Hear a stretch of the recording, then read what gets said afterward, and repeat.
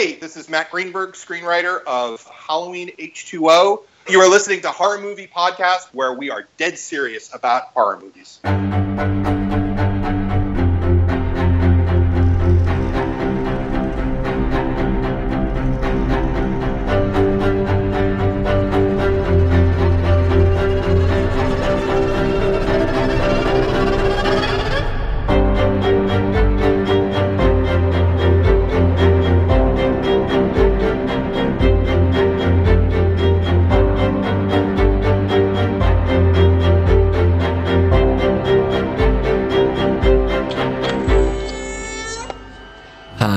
Welcome to Horror Movie Podcast, where we're dead serious about horror movies. We have a bi-weekly show that's released every other Friday, and this is episode 145. It's another one of our Frankensteinian episodes, where we bring you a variety of horror reviews and topics.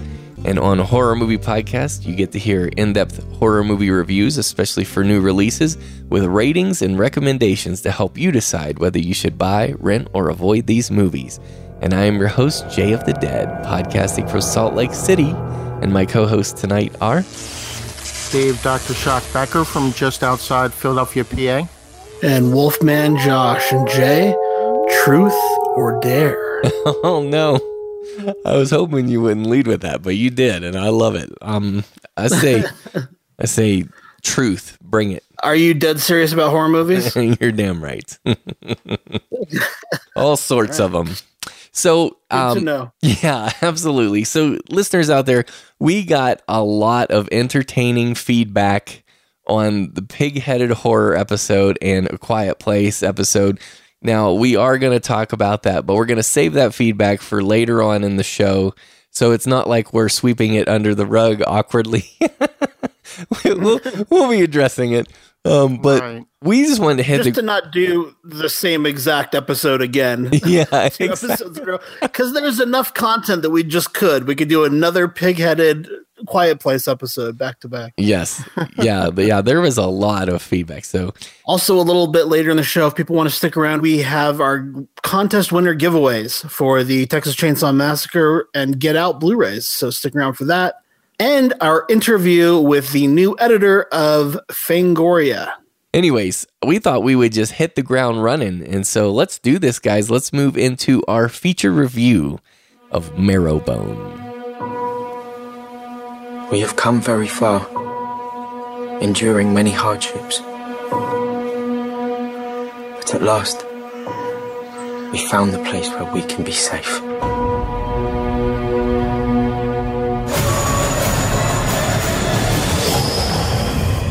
Nothing, no one, ever will separate us.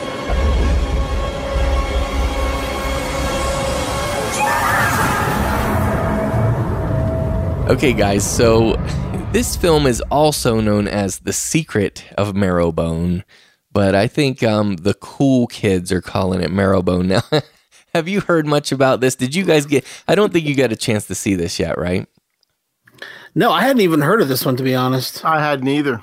Okay, this is a film that was written and directed by Sergio Sanchez, and the horror fans will definitely know his work because he was the writer on The Orphanage. So yeah, of course, yeah. Yeah, and he's also the writer of The Impossible, which is not necessarily a horror film. It's like a nature film about that real-life tsunami.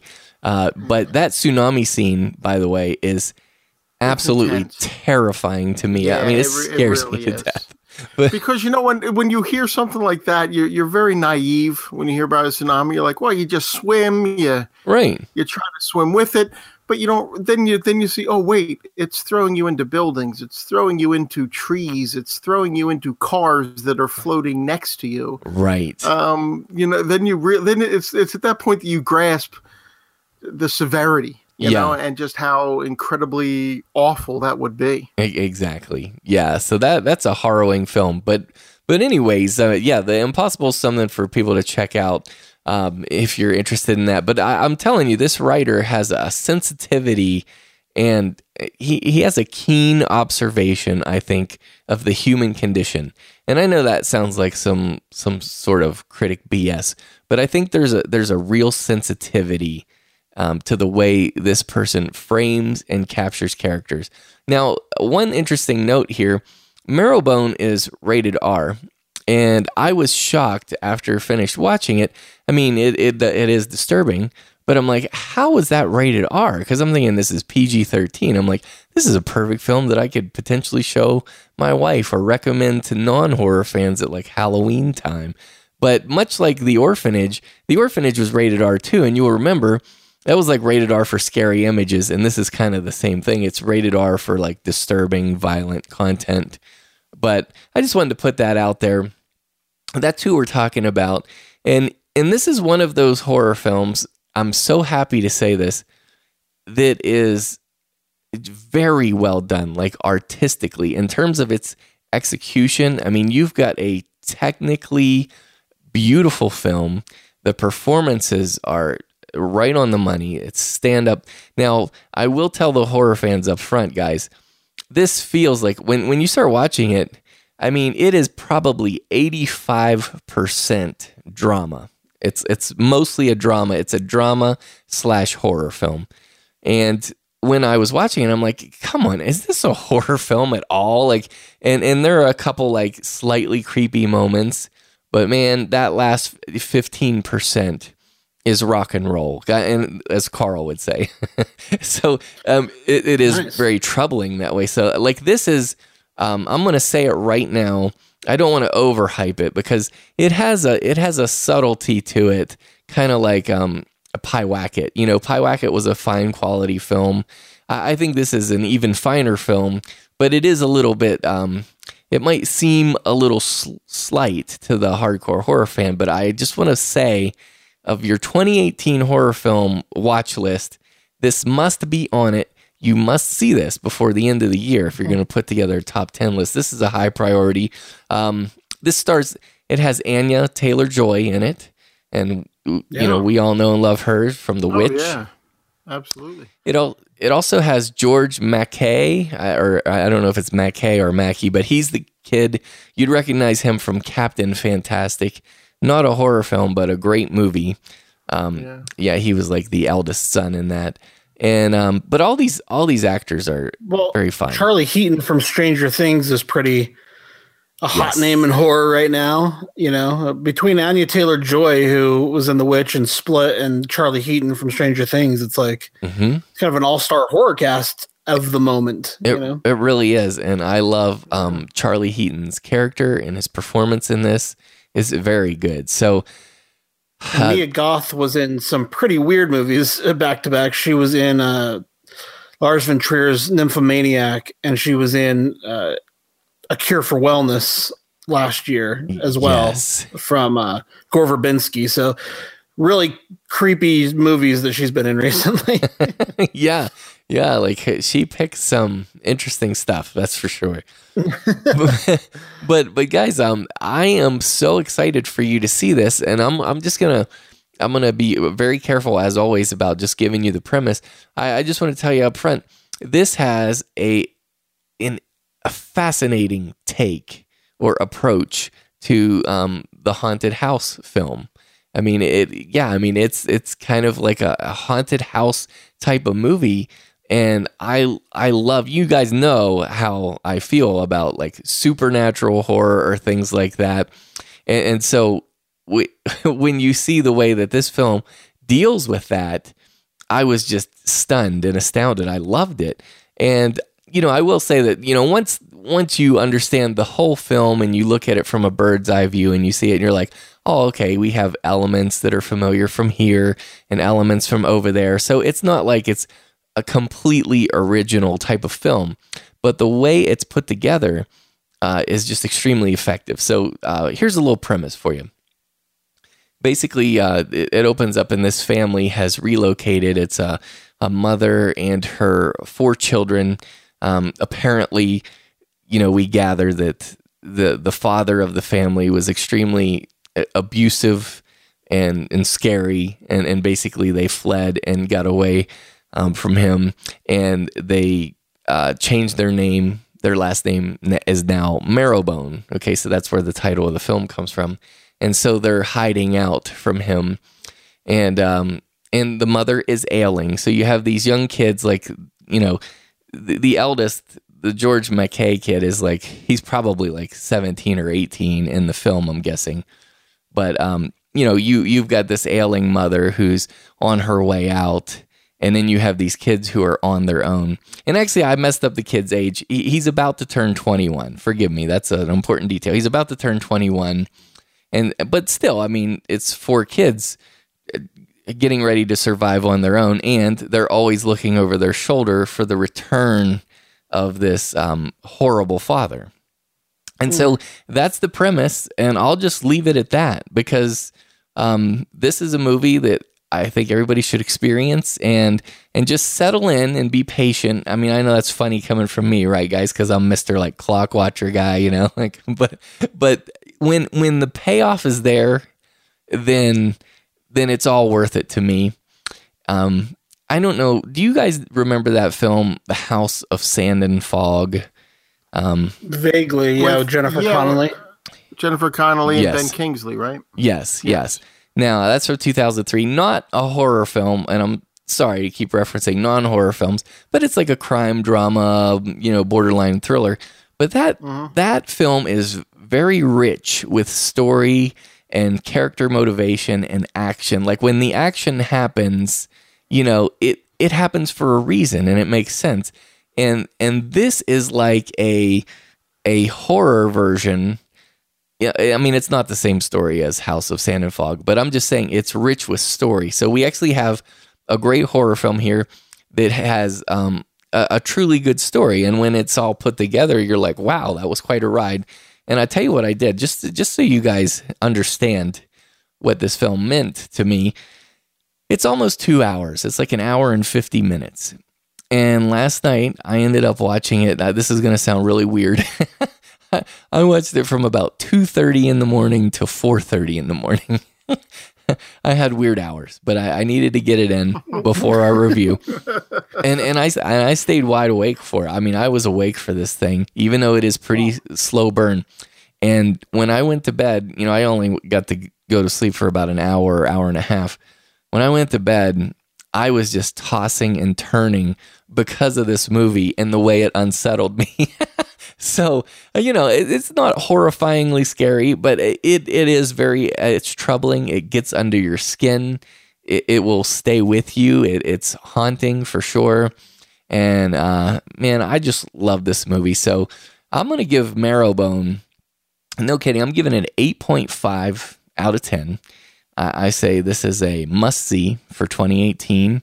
And it's worthy of a purchase. It's the kind of movie, it's the kind of horror film that I would purchase just so I could have it in my library to show it to people. Like, if they wanted a horror film that wasn't super extreme, but they wanted to kind of be freaked out, it's perfect for that.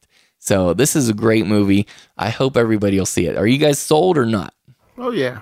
I'll check it out. Yeah, it sounds interesting. I mean, it kind of reminds me of the way you described it. It kind of reminds me of The Beguiled, to be honest, which I know that was one of your Trojan horses. So I am curious to check this out, compare and contrast. Mm-hmm. Yeah, I hope you do. Yeah, because this definitely crosses into the horror realm. There's no question about it for me. But yeah, the majority of it is drama though. So, but because it pays off and it comes around for me, you know, I can be patient about that and excuse that. So it's what is the tone of the drama portion of the film? Is that also kind of upsetting and disturbing? And, you know, does that no tension or dread or anything like that? That's a great question. I'm really glad you asked that, because I think we should prepare the audience. It is very, for the most part, it's very pleasant. It's kind of a period type of piece.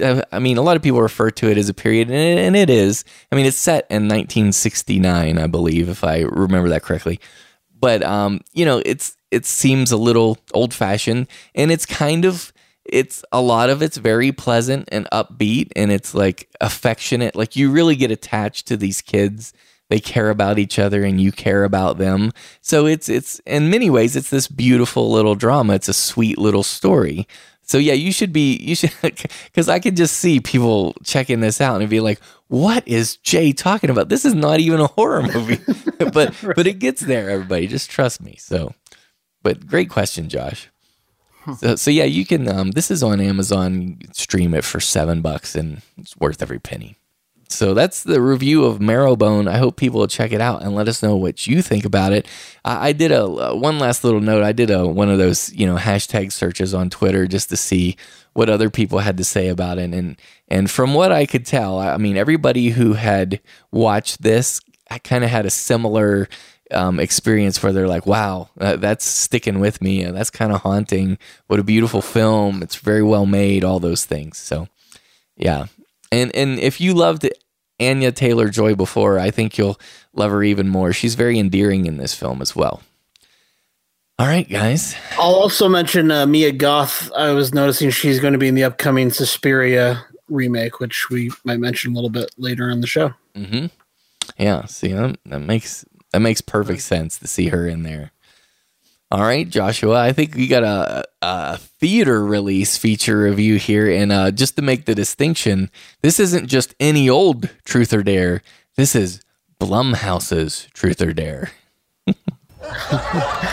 Let's get this party started. Tight. Carter. Truth. What are your intentions with our sweet Olivia? I needed to find someone with friends that I could trick into coming here. What the hell? The game's real. Okay, wherever you go, whatever you do, it'll find you. All right, Truth or Dare is a 2018 film. It's directed by Jeff Wadlow and written by Gillian Jacobs, Michael Rice, Christopher Roach, and Jeff Wadlow. So quite a few writers here on the project. Yeah, you mentioned Blumhouse's Truth or Dare. That is one of the alternate names I'm seeing on the internet. In fact, on Rotten Tomatoes, it's listed as Blumhouse's Truth or Dare, which is interesting. And that's, I guess, comes from the poster. But I guess the cool kids are calling it Truth or Dare. So we'll go with that Yes. for now. This is a terrible, terrible film. I can imagine someone who was a fan of Happy Death Day enjoying it. Come on. Easy. It's tonally very similar. It has the vibe of those post-Scream college-based movies like I'll Always Know What You Did Last Summer or a Urban Legends 2, The Final Cut, kind of movie. And in fact, it's directed by Jeff Wadlow, who I mentioned. He is the director of Cry Wolf, which is one of those kind of post-Scream movies. And that film, I don't know, did you guys see that, Cry Wolf? I haven't watched it yet, but I actually own it. It was like a $5. It was at every gas station for like 6 years. Oh, interesting. I don't think you'll like it, Jay, because you don't like movies based around games. Oh, and that one is based on one of my favorite games to play, which is Werewolf, or a lot of people call it Mafia. But it's essentially, you're trying to figure out who the bad guys in your group are. It's almost like Clue, but without a board game. You just sit there and kind of inspect to one another, just figure out who's the killer, who's the hitman in Mafia, who's the werewolf, and gotcha. In Werewolf. And so anyway, he made another movie that's slightly ridiculous based on a game, and he's done it again. Truth or Dare is essentially a high stakes game of Truth or Dare run by a demon. And so once you've been asked the question, as I asked Jay at the top of the show, you're stuck in the game and you've got to play to completion. And completion for most of these people involves death. And there are, different rules with regard to the truths and dares that come up along the way. And there was a part, kind of the midpoint, where I thought, okay, this is starting to get good. I'm enjoying where this is going. And it was kind of a slog to get there for me. It just was not my cup of tea. Again, very similar to a Happy Death Day or an Urban Legends kind of film. And but quick question about that: did it have that same degree of fun? Because there was a fun flavor, a fun tone to Happy Death Day. This, from the trailer, doesn't appear to be fun to me at all. Well, we'll talk about fun, I guess, when we get to the pig-headed horror section of this podcast. I was accused of not being able to just have fun and enjoy pig-headed horror. And so for me, Happy Death Day was a chore. It was brutally disappointing and just miserable to watch. So for me, that's not necessarily fun. But like I say, I think someone who has fun with a film like Happy Death Day, yeah, I can see them having fun with Truth or Dare. Okay. It's super goofy, and they actually reference this in the movie, which I'm glad. But the kind of main special effect in the film looks like a weird Snapchat filter. In fact, it looks like that was one of the main ideas that was the genesis of this film. Like someone was using a Snapchat filter and they're like, oh, look, my face looks creepy when I put this on. Yeah. Let's make a whole movie where that's the effect. And that, man, I found that really just silly, goofy, off-putting. Oh, but more than that, so much. It's the characters. It's it's the bunch of douchey college students. You just wonder who are these. Who is this made for? And it's so weird because I really have grown to love Blumhouse over the last few years. I always liked them more than you, but I have so much respect for the films they've put out in recent years between The Visit and Get Out and Split, and I just feel like they're going in this really classy direction. Mm-hmm. But then you have these films like Happy Death Day and Truth or Dare, which are worse to me even than the stuff that I thought was the bottom of the barrel for them, like The Gallows or Unfriended or whatever. So yeah, it stars Lucy Hale, who's kind of like a famous child actress. I don't know her work, but apparently people are really excited that she's doing horror. Of course, she was in Scream 4 and Pretty Little Liars, the television series, for quite a while. So she's done things as an adult, but I think she's still kind of best known for her work as a youth. And so if you're a Lucy Hale fan, it might be worth checking out. She does a fine job here. She does a good job. Tyler Posey is in the film, who is MTV's Teen Wolf, which, as a fan of the original two films, I could not get into the kind of MTV style of Teen Wolf, but I like him as an actor. I think he's a fun young actor, and there's some other passable performances here. And basically, anyway, these kids are stuck in this killer game of Truth or Dare, and they've got to play it or figure out how to game the game, how to beat it. And so that's essentially what we have here. And just for so much of the film, for the first half of the film, it's just so contrived and silly and just like, who cares? Like, who cares about any of this? As I mentioned, around the halfway point, it starts to get a little bit interesting, and you think, okay, this is going in a direction that could get good, but it just never overcomes kind of the, I don't know, cheap nature of the film. Yeah, I have a couple questions for you. I see that it's rated PG-13. Because of that, was it pretty mild in terms of like the horror aspects, like the kills? I mean, I didn't miss anything, but I think what was turning me off was kind of the teeny bopper attitudes and vibe that I was getting. So it felt very PG-13 in that way, but I didn't necessarily, I would have not been able to tell you that. Like, it didn't feel significantly different to anything, like, as I've mentioned several times at this point, urban legends. Mm-hmm. Like, it felt kind of in that realm to me. Right. Okay. So I'm with you regarding that Snapchat filter. Like, I'm just an old crotchety man, and when people show me, like, or when I see images with that filter on, like where their face is distorted, it really irritates me, and like I hate it. So when I saw that in the trailer, I'm like, nope, no, I am not seeing this. I have no desire. So why did you end up seeing it, Josh? I mean, did it seem like your kind of movie? Not at all. I was never going to watch this movie, but we had Peter Strain, who is an extremely talented artist. He's had some really cool honors recently. Check out his Instagram, I guess, if you want to see. But he's been working with J.K. Rowling on some big projects, and just a cool guy. But he designed our horror movie podcast T-shirts. or one set of them at least. Mm-hmm. And so he had tweeted about this. He said, I can't wait to see your bad review of this movie, essentially, you know? And so I felt, because Peter has done so much for us, I felt, well, I guess I have to watch this now. I wasn't planning on it. I was going to just let this one go by, but took one for the I team. I didn't want to let Peter down. Basically, a late April Fool's joke by Peter. On, he says, looking forward to hearing how much you guys hate Truth or Dare. That's funny. Well, honestly, I considered it for that very reason, that whole take it for the team kind of mentality, just to see if by chance there might be a gem there, but it was between this or Beirut, and I'm like, well, I should probably see Beirut, so that's what I did.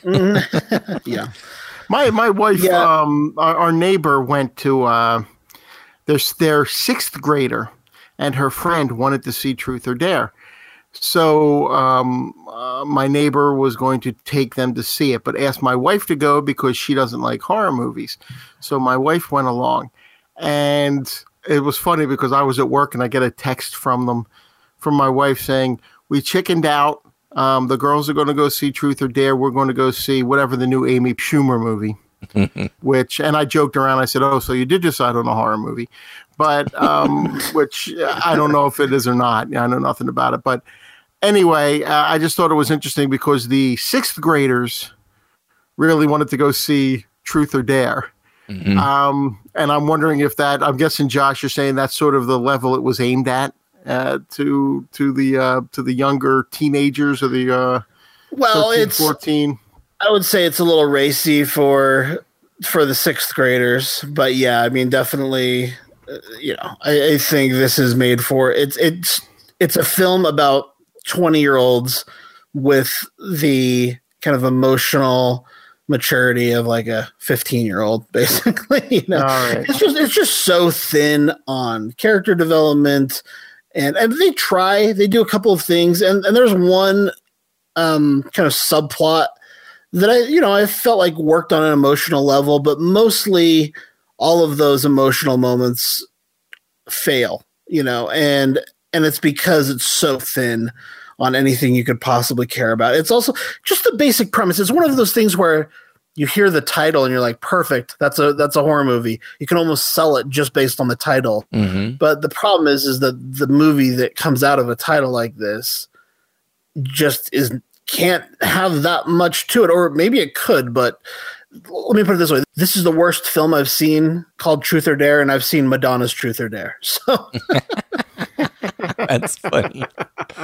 Oh, I love it. So where are you in the rating neighborhood on this thing? What's that come down to? I initially on Letterboxd gave this a 0.5. That's out of 5. So I guess that would be like in the 1 area out of 10. I looked at my rating for Happy Death Day and I gave that one a 2 out of 5 on Letterboxd. So that felt about right to me. Mm-hmm. This isn't a great film in my opinion. I will, following up with Peter Strain, he tweeted afterward, I guiltily enjoyed it, but it's utter bollocks. And so I thought that was well put. Yes. Friend of the show, Sal Roma, says, Truth or Dare, the ridiculous, over-the-top, evil grin killed any of the potential scares or drama, tried way too hard to show that the lead was a good person. Similar to Unfriended, a terrible film with unlikable characters, but it's fun to laugh at. And Sal gave it a 2 out of 10. So, I'm kind of in that range, in the 1 out of 10 range. For me, this is an avoid. I don't know who this movie's for. I don't know. I don't want to know the people who the movie's for, I guess. That's awesome. I mean, listen, you talk about, can you just turn your brain off and have fun with it? For me, this isn't fun, but I know that people have. I know we have people who I respect as listeners who enjoyed themselves. Peter mentioned it was kind of a guilty pleasure for him. I know Dino, whose taste I highly respect, enjoyed this movie, and he liked Happy Death Day as well. And Jody, I think, gave this a 3 out of 5 on Letterboxd. So, interesting. It's possible to walk away from this movie. Honestly, I think if you liked Happy Death Day, Truth or Dare is in your wheelhouse. Wow. Now, see, that leaves me in a quandary. I like that. that makes me feel like I need to at least get around to it if you're saying that, because I did appreciate a Happy Death Day on some level. But I mean, and like Happy Death Day, I think we saw a lead actress who was working really hard to make something out of some terrible material, in my opinion. I feel like we see that with Lucy Hale in this film too. She's working really hard to try to make this a good movie. And, she doesn't, but she's good in it. And, and a lot of the supporting cast is decent in it. Violet Bean is good in it. Tyler Posey's good in it. A couple of the other supporting characters. I think Sophia Ali is her name. She was good in it. So there's some good performances. It's just that they have nothing to work with. It looks nice. It's shot okay. But I think if you've seen Cry Wolf, this reminded me of that quite a bit, actually, in terms of, it's the same director, same writer. So it's kind of, and it's about a game. And so I think, if you liked Cry Wolf, you'll probably like this as well.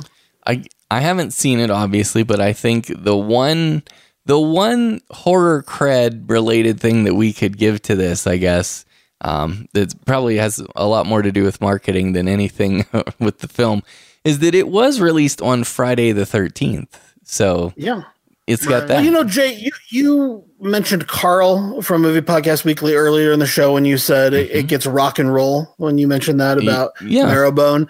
I'll quote Carl here as well. This is paint by numbers. That's something Carl's very fond of saying about films. And yes, this is as paint by numbers as it gets. It just feels like they had this title.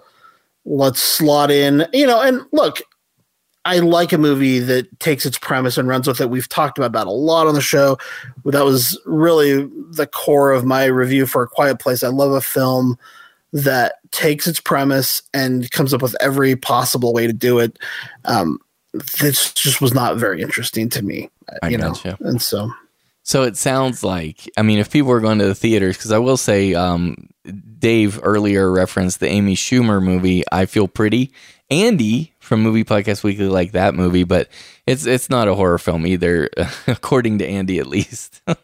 So maybe that instead of Truth or Dare. Maybe. Well, and if I wanted to see Lucy Hale in a film, if I was a Lucy Hale fan, maybe go see Dude. Or I think that's even on Netflix now. If you want to see a 2018 film with her, it's just a comedy drama, but this is not the one to check out for your Lucy Hale fix either. So gotcha. Just not at all my cup of tea. I don't know. It just felt so silly too. There's a lot of the film is tied to kind of a mythology that takes place in Mexico, and it just all feels so flat and cheap the way it handles that stuff. So, gotcha. All right. How's it doing? How's it doing at the box office? Because what was one thing with Happy Death Day is it brought in a lot of money, right? I know it's not doing. I was looking at the Rotten Tomatoes page. It's got a 15% from critics and only an 18% from audiences as well. So that's not great. In terms of the actual box office it's making, I'm not 31 million so far. So it's decent, especially for its budget. Yeah. I'm sure it was Blumhouse film. It's in the 5 million or less range, most likely. And that could be, maybe this is what Blumhouse is doing. They're making money off these kind of movies and then turning around and using it to finance some of the other films, Mm-hmm. Yeah, definitely profitable, because according to Box Office Mojo, the production budget was $3.5 million. So Josh nailed that. But yeah, right. it's approaching 32 million total so far. But yeah. So Truth or Dare 2 is in the works, I'm sure. Jeez. Oh boy. So not until we get Happy Death Day 2, though. That's right. Which priorities has been slated. That has been announced. Yeah. Love it. So okay, so Wolfman Josh says Truth or Dare from 2018 is a 1 out of 10, and he says avoid it. Great. Thanks for taking one for the team, Josh. That was good of you. I appreciate it. Betcha. We're such completists on this podcast, we can't help ourselves. So, Dave, I believe you have a film to talk to us about, a little film from 1983 called Sledgehammer. Sledgehammer, correct.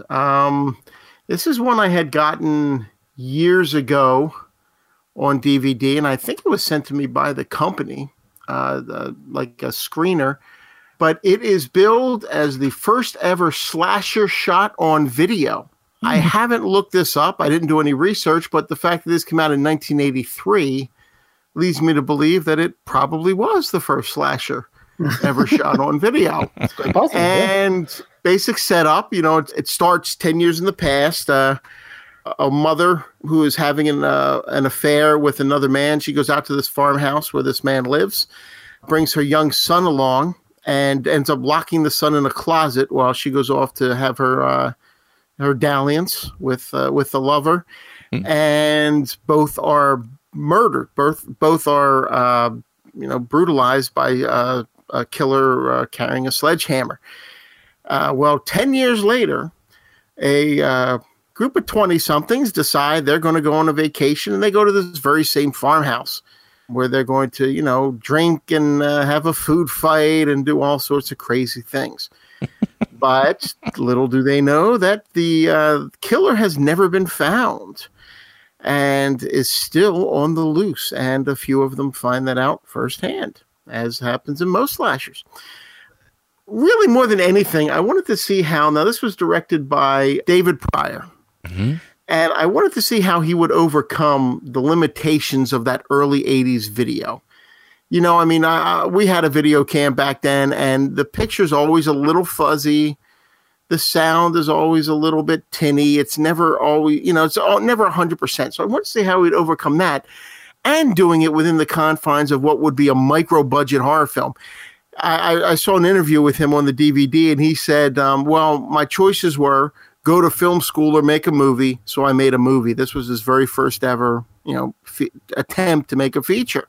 And it was really a group of friends, and they got together. He did bring in some actors, he did advertise for actors and whatnot.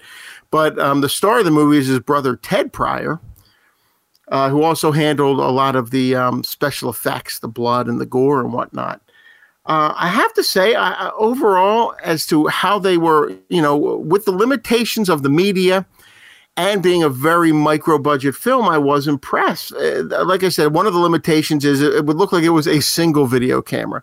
So you never got more than one camera set up. And a lot of times scenes played on for 5 minutes while the camera just sort of sat there watching.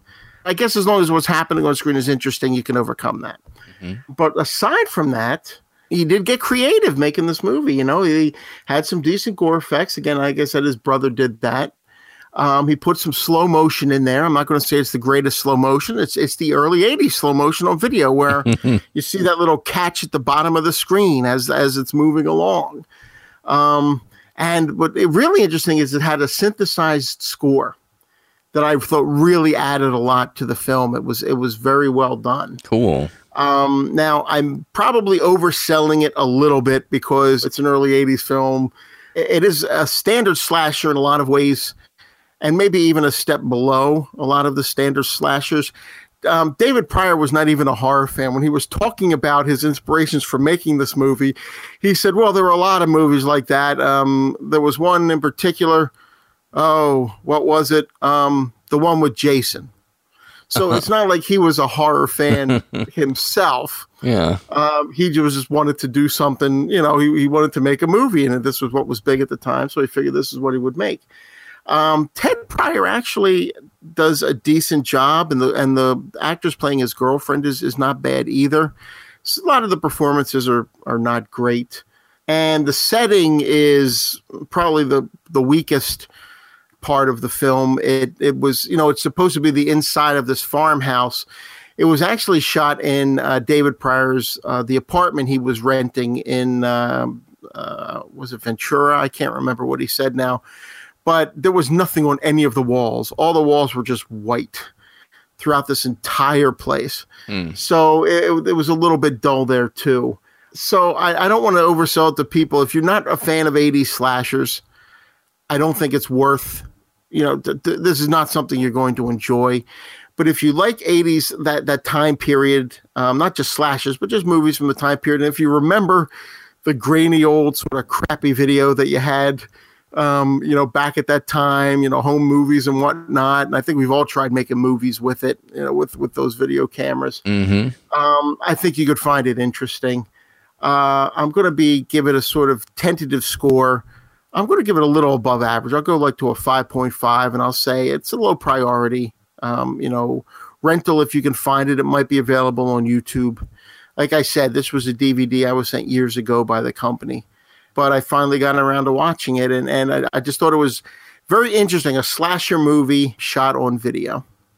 Yeah, I don't know why, but when you were describing it, Dave, it reminded me for some reason of Humongous a little bit. I was picturing it of that quality for some reason. Well, I think Humongous, I know you're not a big fan of Humongous. I know you didn't care as much for that movie. I like that a little more than you did. Mm-hmm. I think it's okay. I see where you're going, and you're not totally off base with that. I think it's along those lines, but maybe even a step below Humongous. Okay, just because of the limitations of what David Pryor was dealing with, not having a lot at his disposal for a first movie. And what he was able to get out of it, I think, is what impressed me. But certainly better than The Dorm That Dripped Blood, for example, right? No. I'm just no, not better than The Dorm That Dripped. Not better than The Dorm That Dripped Blood. Probably better than Happy Death Day. Okay. Well, as long as Sledgehammer has a scene about cleaning over Christmas break, then I think they do have a minute and a half scene like they did in The Dorm That Dripped Blood. Yeah. I don't think your stopwatch was working when you were timing that. People who didn't listen to Horror Metropolis are probably like, what are these guys doing right now? That was our longest battle ever, Dave. You and I fought about that for 30 minutes in episode 10 of Horror Metropolis. One last thing, and this is, on a more of a serious note, I was curious about this. On Movie Podcast Network, something that we've started to do a little bit is to judge a film's relative obscurity by looking on IMDb and looking at how many people have rated the film. And this one only has been rated. It only has 353 ratings, and that's pretty low, actually. So this is kind of an obscure slasher. So if people wanted to get their hands on something that's lesser known and obscure, this would definitely be one, right? I didn't go back and check, but I was wondering if we mentioned this, just sort of name checked it during our slashers episode, and I can't remember if we did or not. Good question. Gregor Mortis probably did, but probably, yeah. Yeah, nice. Okay. Josh, you going to check out Sledgehammer? I don't know. No? Okay, maybe not. I'm curious to see the first slasher shot on video. Like that's probably the thing that sold me more than anything else. I love a good 80s slasher, so that would be worth checking out possibly. So when they're saying shot on video, I just want to make sure I understand completely. So we're not talking about like regular film stock. We're talking about the VHS camcorder type camera. We're talking about the camcorder. I remember when we had one, we had to unplug the VCR from the base and carry it around with us on a strap and plug a camera into it. Yes. That's what I'm talking about. Straight onto VHS videotapes. That's neat. What this movie was shot on. I get you. Okay. Yeah, there's got to be a YouTube version of this, I would think. But I see it's on disc. So. It's on disc at Amazon. But okay. But anyways. I will say I looked up our 80s slasher episode. This is Horror Movie Podcast episode 102, the 80s slasher film movement, part 2, where we covered the years 1982 and 1983. It did at least get name checked. It's on the list here. So okay, good. Well, I'm glad we did that anyway. I'm glad we at least brought it up. Yeah, and hopefully we name checked The Dorm That Dripped Blood. I hope we talked about that a lot. So. I'm sure we did. Sure we did. So, Dave, there's another film that you and I got to see too. It's been a long time for me, but it was Yellow Brick Road from 2010. Yeah, Yellow Brick Road. This was an interesting one for me. Again, I had this and I just never got a chance to watch it. It starts with the title screen saying that in 1940, this entire town, oh boy, I had it written down somewhere. I can't remember the name of the town now, and I want to say it was in New Hampshire. Friar? Oh, there it is. Friar, New Hampshire, yeah. Mm-hmm. the entire town, every citizen in the town went walking down this path in the woods. Some of them were found frozen to death. Some were found mutilated, but the majority of the citizens were never seen again. So jump forward now to modern day, I guess. And you have this husband-wife team, Teddy and Melissa, and they want to go, and they're researching this along with, I want to say it's their friend Walter, played by Alex Draper. They're writing a book on this, and they finally have gotten the file. You know, Fryer has been hiding this. They've been covering this up as long as they could, but he was actually able to access a file of information, that he had not gotten access to before. So they decide they're going to look for this path, and they're going to walk down this path and see what happened. They bring a bunch of people with them, including a brother-sister team who are, what are they? What is it? Cartography, where they make maps. Mm-hmm. They're going to map the area because there's no map of the area. Like Rand McNally. They have an intern who's, working the GPS to see where they are. And they end up bringing along this girl that they met in a movie theater, because what happened was they had gotten the coordinates for the path, and it led them to a movie theater in the middle of town. The coordinates were fake. But this girl in the movie theater goes, "Hey, look, my grandfather owned this theater. He died last year, and he remembers that time. And I can tell you where the path is, but I want to go along." And she takes him up into the projector room, and it's interesting. What we find out, the whole thing with Yellow Brick Road, there are several references to Wizard of Oz, but one of the key ones is that is the movie that was in the projector. One of the reels was in the projector when they came into this town and found everybody gone. That's the movie that was playing in the movie theater. Mm-hmm. They never really expand on that in the film. I will say that they touch on Wizard of Oz, but they don't really expand on any sort of influence of why. But anyway, they go out into the woods, and at one point they start hearing music playing in the background, and it's old 1930s, 1940s music, and sometimes it gets louder, sometimes it gets softer, but it slowly works on them. And this is very much a psychological horror film. And as they get deeper in, down the path, some of them are saying we should stop. Obviously, Teddy's saying, no, we got to press on. They say, ease on down the road. Yes. Yeah, the whiz, right. Sorry, Josh. Tough crowd, Josh. Yeah, well, yeah. I think Josh is on mute, but I don't know if he's not amused. He's like, well done, Jay. Well done. Anyway. Yeah, there you go. But anyway, so at the end of this movie, something happens where the group fractures. And members go off in different directions. And I think that was one of the most interesting things about the film for me, was how it followed all four of them sort of equally. And you have one that's going straight down the path. It's like, forget it. There is one scene of violence, of extreme violence in the film. But mostly it's psychological. It's a psychological horror movie. And it was, for me, I thought it was rather interesting. I don't know what your take was on it, Jay. Mm-hmm. Yeah, it's been a long time for me, so I was like brushing up on, my notes from before. And I was intrigued. Like the poster itself intrigued me, and then also the title. And I'm like, okay, either this is a Wizard of Oz reference, or it's like an Elton John reference. Goodbye, Yellow Brick Road. No, right. So I'm like, what are they doing there? And it turns out it's rural Gothic horror fiction, right? Like that's one thing that was kind of interesting to me. And I'm, being from West Virginia and a guy who's like grown up in the woods, so to speak, like this kind of thing is intriguing to me. And one thing I like about movies like this, Dave, is that think of how relatively simple that premise is. It's like, hey, let's make a horror film where people go in, along this road in the woods, and that's pretty straightforward, but it's also kind of intriguing.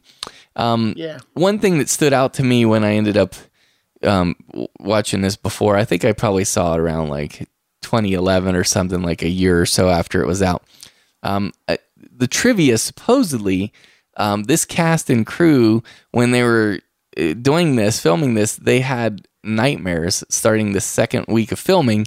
They were all having these really vivid and strong nightmares, which I think is intriguing. I wonder what that's all about. Right. And but I didn't know that. But yeah, I mean, I think where it ends up going, like, I think that's what ends up disappointing me, because I'm like, you know, it's one of those movies where it ends and you're like, okay. Well, you know what? It's funny because I was thinking the same thing. I'm like, geez, I don't know if that really worked for me. Right. But then what I thought of is somebody who probably would have loved that ending was Stanley Kubrick, because this movie to me is almost, if I were to compare it, and I'm not saying it's the quality of either of these films, but if I were to compare it, I would say it is the Blair Witch Project meets The Shining. Interesting. I see where you're going with that. I see what you're saying. Yeah, I mean, it would have that a little bit. I mean, people shouldn't expect, The Shining. Don't expect either one of those. Don't expect either one of those movies from Yellow Brick Road, because you're not going to get either one of them. Right. But the ending is you could see that ending being a scene in The Shining.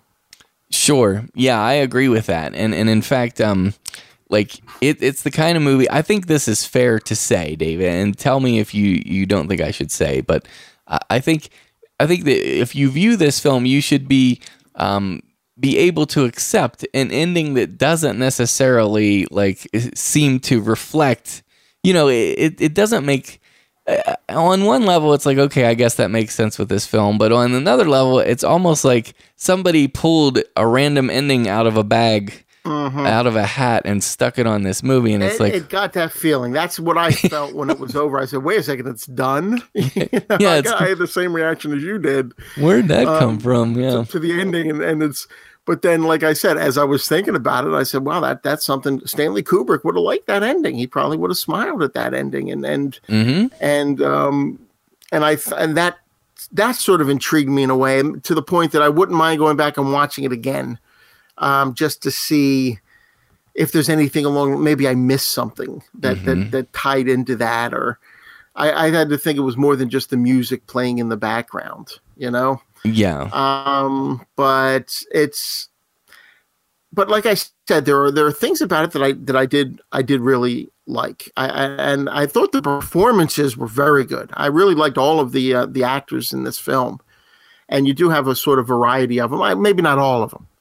But I liked the main characters, definitely. I thought that they were really good. And the brother-sister team, the cartographers, they were very good, especially, who was it? Clark Freeman, who played Daryl, the brother. Yeah. I thought he was very good in the movie as well. And I also thought it was kind of interesting how you start to realize something's a little off with the GPS. Because as they're walking down this little path in New Hampshire, she looks at the GPS and it says that they're in the middle of Guam. And then they start having a running joke with that, like someone asked, a couple scenes later, "Hey intern, where are we now?" And she goes, "We're about 10 miles outside Melbourne, Australia." Things like that, because it just keeps messing with the GPS, which is your first idea. And then when you find out with the map, when they're making the map, that when they're looking forward, things are fine, but when they're looking back, nothing's making sense. Mm-hmm. Yeah. And I thought I liked it. I liked how they were building on that. And again, there's not much to the film. It's just people in the woods. I saw some people commenting on this that it was a lot like Blair Witch because they didn't think anything happened. Yeah. But I thought it was enough going on to at least keep me interesting. And I was a fan of the Blair Witch Project as well. Yeah, I mean, it's a mystery. It's mysterious. It has it has some definite supernatural type of bizarre overtones. And I think my favorite aspect of it, honestly, is just it seems like it's riffing on the lost colony of Roanoke Island, that which was a true a historical thing that happened. Those people that disappeared and they had no idea what happened to them or where they went. I mean, I think that's kind of cool to have a horror flick that's at least echoes those events in history, right? Because that's a creepy little mystery. If listeners out there, if you're not familiar with that, I'm sure you are. You should look it up. It's pretty crazy, but yeah. But I mean, I that's something that I liked about this. But definitely, yeah. I mean, I've always wanted. and not to exploit whatever happened to those people, and maybe nothing bad happened to the Roanoke Island people, but I've always wanted a horror film where they kind of answer that, but in a very disturbing, troubling way. I've always wanted something like that. I think the most recent season of American Horror Story it's called Roanoke, so that might be your answer. Nice. There we go. Cool. Very cool. And one thing I did want to say, I did compare this to Blair Witch, but this is not found footage. This is a narrative film. This is not in any ways even approached as a found footage movie. Right. Now, did you guys on Twitter? I mean, maybe this has been something that's been around and people have seen this for years. But recently, I saw that whole United States of Horror where they showed all the states and then what horror film. Like they'd pick one horror film that was shot in that state or took place in that state or whatever. Did you guys see that on Twitter? Yeah, somebody sent something out. A couple people posted those this week. Yeah. In fact, we posted one this week. Yeah, I thought that's what I was wondering. I'm like, what did we retweet that or post it or something? Anyways, someone had posted a map of the United States of Horror, and it just had one movie per state listed. Yes, and then we posted a tweet that just said what classic horror films were filmed near you. Neat. And people responded to that a lot, and it was cool. That was a lot of fun hearing what had been filmed by people's homes. The reason I brought up that very random little thing right there was because this film, Yellow Brick Road, was filmed in Pittsburgh, New Hampshire, and I'm like, wow. It just occurred to me there probably aren't that many horror films. Maybe I'm wrong, but it seems like there aren't that many horror films that would be shot in New Hampshire. So I wonder what film was on that map for New Hampshire if it was Yellow Brick Road. That would be interesting. I mean, this one was shot in near the Canadian border. Mm-hmm. You know, this was deep in the woods in New Hampshire. Yeah, I'd have to know where New Hampshire is on the map in order to tell you that. It's up in the in the New England states. It's up there. Yeah, I need that. Okay, good job. Good job. I'm not very good with my East Coast geography. Okay, there it is, New Hampshire. So New Hampshire on this map is You're awesome, Josh. Yellow Brick Road. No way. Yeah. Boom. Jay of the there Dead. You go. Anyway, I just thought it's got to be. I'm like, how many horror films have been filmed there? I mean, maybe that's the one. So anyway, I just thought that was kind of interesting. Last thing. Well, go ahead, Dave. I'm sorry if you haven't rated it yet. No, absolutely. No, go ahead. Well, this was a little bit of a tangent riffing off of Yellow Brick Road. So if you have a rating, I'd love to hear your rating real quick. Yeah, I would give this a 6.5, and I'd say it's a rental. Worth checking out. Again, I think more people, not more people, but I think some people are going to absolutely hate the ending. I really do. Yes. And I don't know that I love it. I'll be honest. Even though I've said it's very cool, Kubrick would probably love it. I don't know that I love it. I still don't. It could still just be sort of a cop out that I'm looking, from my standpoint too. But I actually am interested to see it again and see if anything sort of makes sense based on what happened before. But, sure. So I'd say it's a rental. Yeah, and when I saw it back in the day, I think I'm pretty sure I gave it like a 5.5, and it's like a rental for me too. But it's not a super high priority, but you get to it. I'm looking at a list of films shot in New Hampshire. Okay, tell me, is Yellow Brick Road better or worse than The Skulls? Did you see that? The Joshua Jackson, Paul Walker, Secret Society film? I love The Skulls. I love that movie. You do? I honestly do, but I don't necessarily consider that horror per se. Okay, it's more of a thriller for you. Yeah. Okay, what about Thinner? I know you like that movie.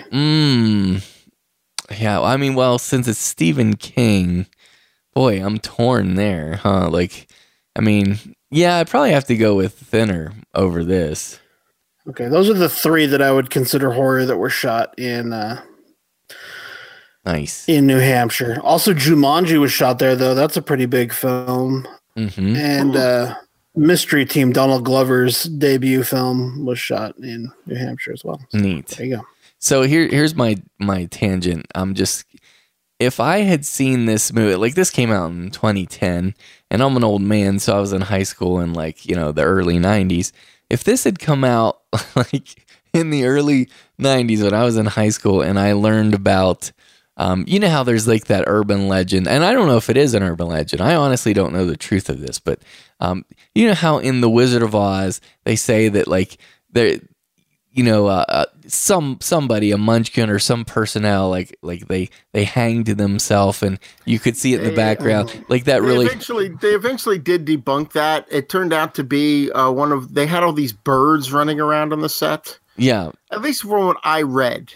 Right. I saw somewhere that it was like, I don't know, a flamingo or some sort of bird. Right. There is a bird. Like, yeah. I mean, I studied that. Like, you can't even believe how much time I spent scouring the screen and the forest scenes for that. Because when I first learned about that, when I first heard that, it creeped me out on a very deep level. You know, that they would actually capture accidentally this death. And the reason I thought that I couldn't find it anywhere for a long time was that they actually, you know, edited that out and, you know, in the newer versions of it. But anyways, I'm sure it's probably just urban legend. But if I had seen this movie back then, Yellow Brick Road, when I was already creeped out by The Wizard of Oz in the first place, then it might have affected me differently.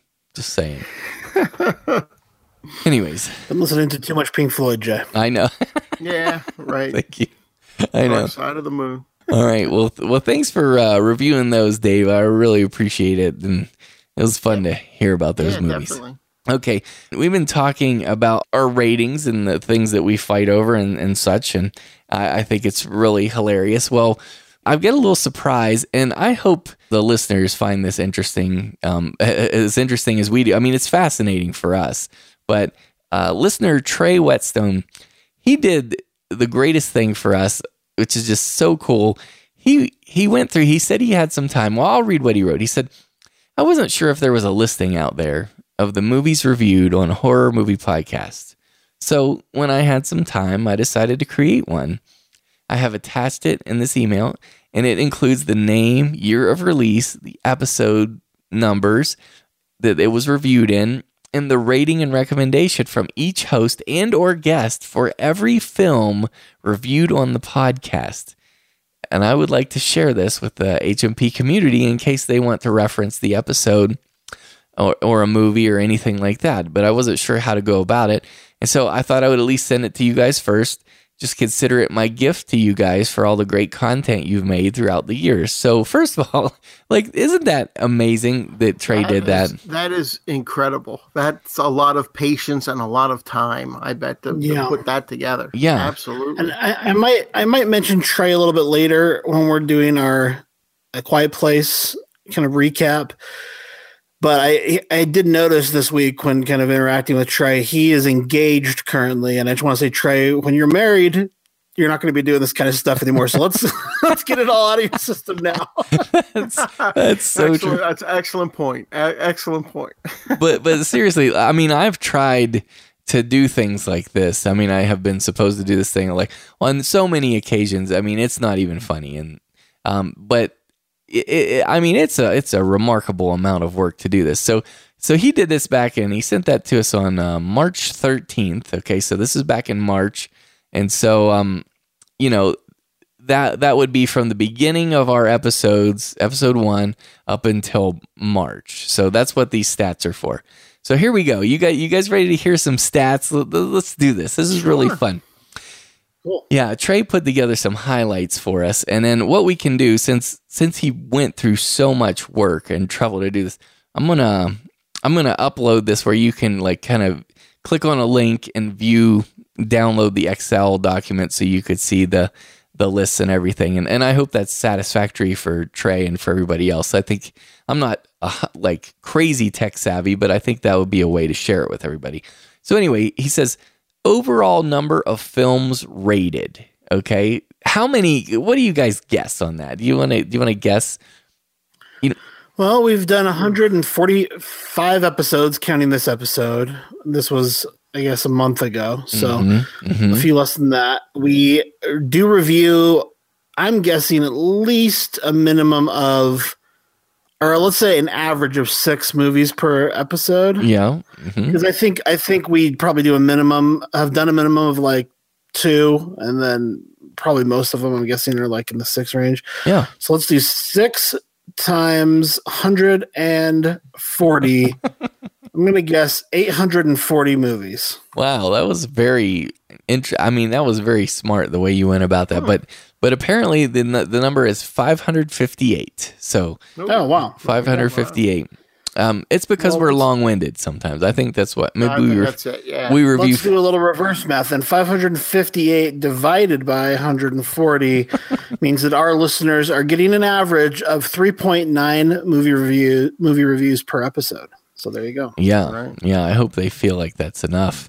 Now he said, "I'm just messing. List. I'm just messing.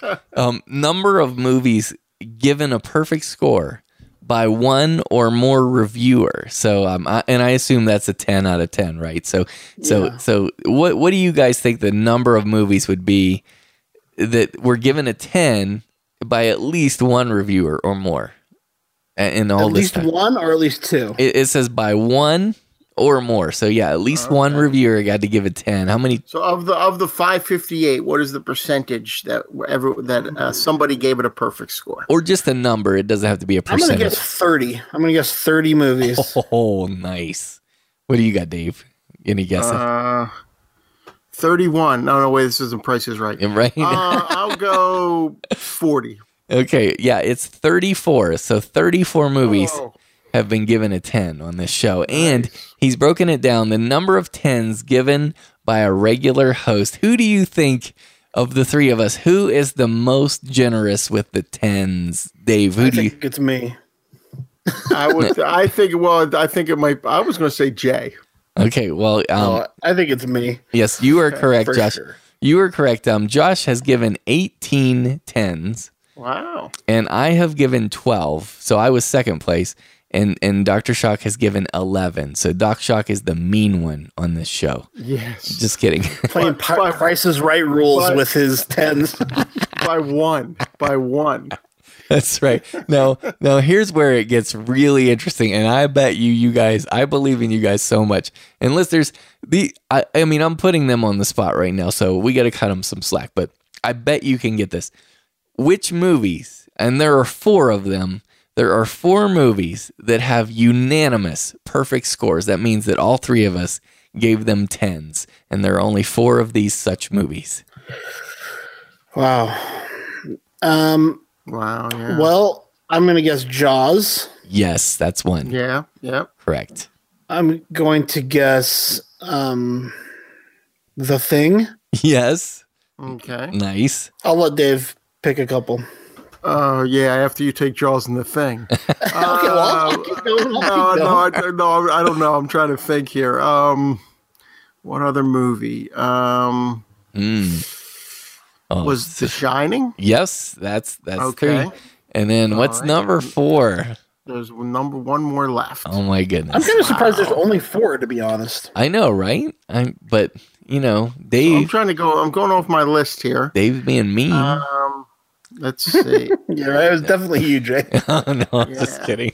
Yeah. I know. There are Halloween fans out there seething right now saying. Oh, so is it Halloween? No, but they're saying it's not they're saying it should be Halloween, but Jay screwed that up. 7.5. Oh, Jay.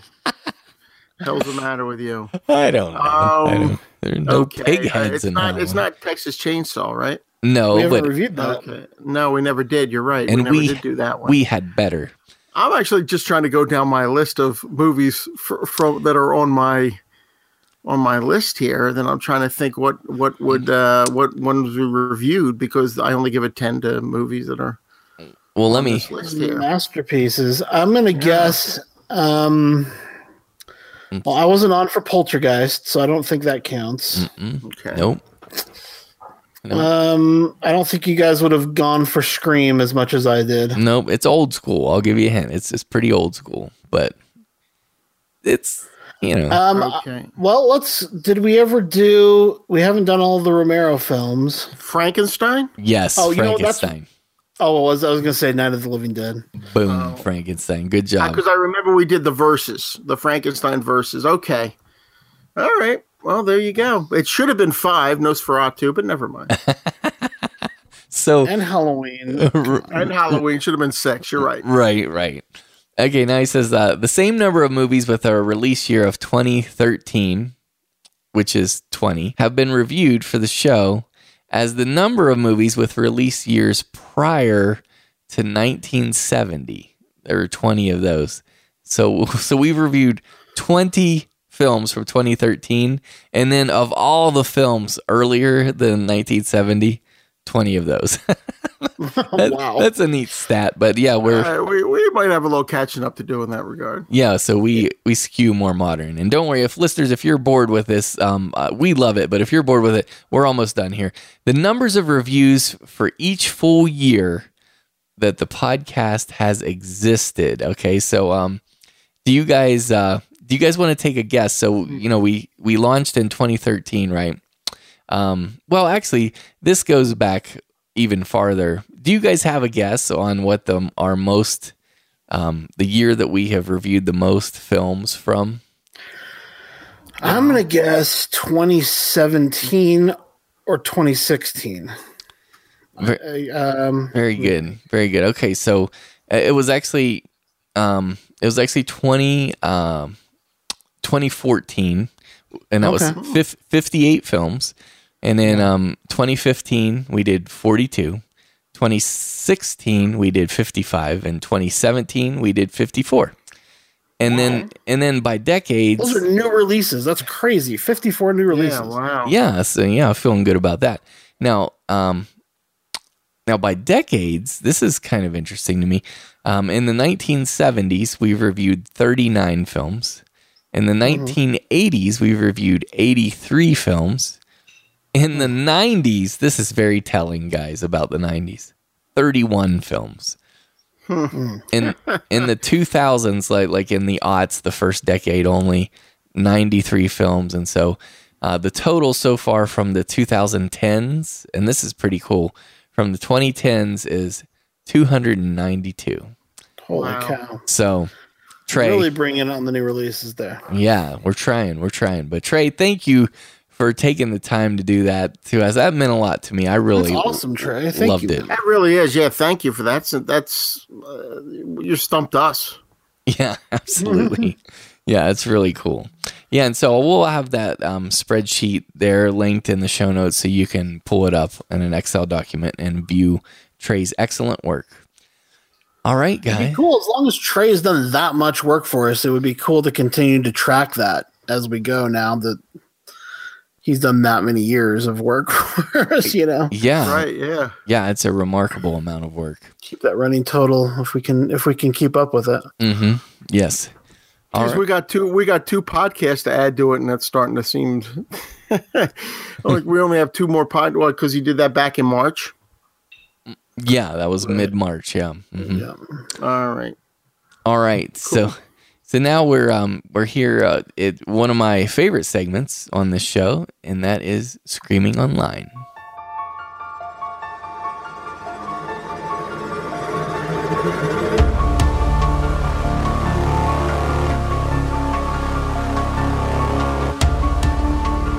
Okay, The Chase. This came out in the United States in 2018. In Korea, this was a 2017 film. It is a South Korean film. It is directed by Kim Hong-seon and written by Kim Hong-seon as well as Lee Young-jung. And this is a really fun film. This is... Now, I don't know. Jay, you'd probably call this one a thriller. It's difficult for these Korean films because their tone is so different from the tone of American movies with so many of them. Of course, there's the really hardcore stuff like I Saw the Devil, but a lot of these movies, you can have something like The Wailing, and then compare that to films we might call a thriller like Memories of Murder, but then something that's technically, ultimately kind of just a drama like Mother, but still they all, to me, feel like they're on the horror spectrum because of the dread and suspense and just the weird vibe you get when you're watching it. It has this kind of uncanny nature to it. This one, The Chase, as it's called in English-speaking countries, or at least in the United States, it's got a lot of comedy. It definitely could be considered a thriller. But basically what you have here is kind of like Grumpy Old Men meets Sherlock. You have these two old guys who are curmudgeonly, but they decide to take on this case to find a serial killer together. And so it's a lot of fun. It's so much fun, actually. And it's the kind of thing that I could actually see this being a television series. These guys would be great as kind of like a buddy cop detective show. But basically what you have here is there's a series of killings, and they appear to be accidents or suicides, but a detective realizes that it follows a very similar pattern to a series of murders that had occurred 30 years prior. And so he believes this is the work of a serial killer. And he kind of teams up with this curmudgeonly landlord who owns the building where a couple of these murders has taken place, and is maybe himself even kind of the prime suspect if the police were to dig into it, just because of his proximity and access and reputation. And so, the two of these guys together go on the hunt for the serial killer, and it was a lot of fun. It was a really fun movie. I loved it. It's one of my favorite. You know how much I love these Korean films. South Korea to me is making the most enjoyable horror and thriller movies that I've seen in the last several years. And I agree. And action too. They've done some really great action movies as well. Yeah. Really enjoy it. So, The Chase, it stars these older gentlemen who I'm sure are well-known South Korean actors. For me, this is the first time I'd seen either of them, but they have great performances here. And it really is kind of an investigation for the most part. And there's some scenes of brutal violence when we see kind of the killer at work, but it's pretty tame probably for a horror fan standard, although there's definitely at least one scene that's pretty disgustingly gory. And the whole thing is just kind of creepy, and it's a lot of fun. Yeah, so that's The Chase, and it's one I'd definitely recommend people check out. I was looking everywhere for this. It was so hard to find, even on IMDb. I couldn't find it. It was really frustrating. I had found it a couple times and then, closed the window, and then I couldn't find it again because it's not its original title, and it hasn't had a very wide release in the United States, but it is on Netflix. So that's why it's currently streaming online or screaming online here, which is so weird because I was looking all over for the Blu-ray. I'd read these reviews where it had been released in theaters in Australia, and I could not find anything. I'm looking for an Australian import so I can see if I can get a hold of it.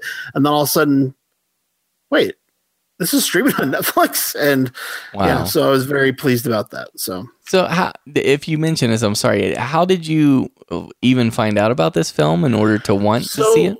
I'm just such a huge fan of Korean horror. I follow several review sites that review the latest Korean horror films, and then I'm just making my watch list of things I eventually want to see when it makes its way to the United States. And a lot of them, actually, Netflix is pretty good about them. There's a kind of a mystery thriller horror film called Forgotten that has been dubbed a Netflix original. Of course, it's not original to Netflix, but they acquired it. That's currently on Netflix. When The Wailing and Train to Busan were really hard to get and had just come out, those were kind of immediately on Netflix. So there's somebody is doing a direct pipeline from the Korean horror world to Netflix. And I'm glad that's happening, because otherwise I could not find anywhere to screen this movie. And then it just all of a sudden popped up on Netflix. So there it was. Very excited. There it was. So something you guys mentioned was just talking about how effective the Korean horror has been for South Korea recently. And I wonder if that's just been because of the scary situation there with their neighbor and with the unrest and all that stuff. You know how horror is bred. Yeah, I mean, I just wonder because it's been very tense and scary, and I mean, those poor people have been through some very tough stuff, and so I just wonder if that's influencing their horror cinema.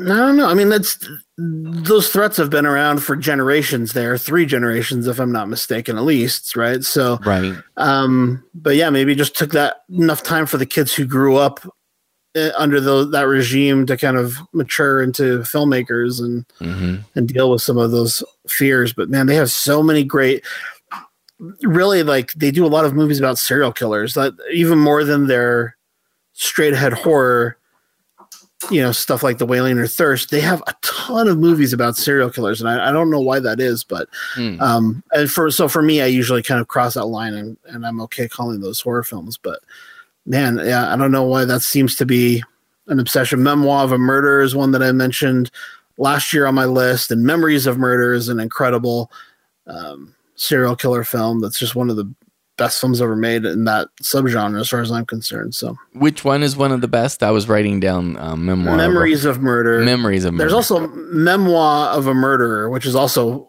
great. Fun, was on my list from last year, but gotcha. Memories of Murder. It's more of a little bit more of a slow burn than the others I've mentioned, Jay, just as a warning, but for you, but fantastic.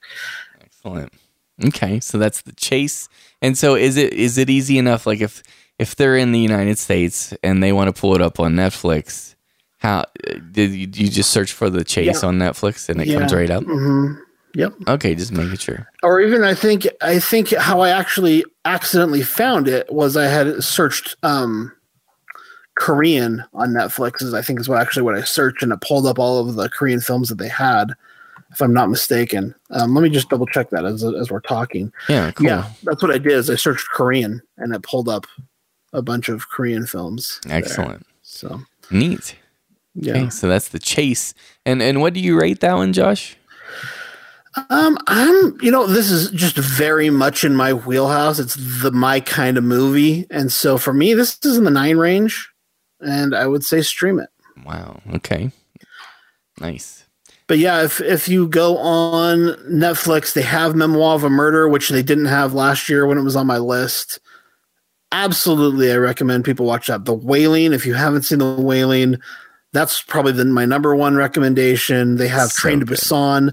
That's probably my number 2 recommendation. I mean, they have some really fantastic Korean horror films right now on Netflix, at least in the United States. So, check those out.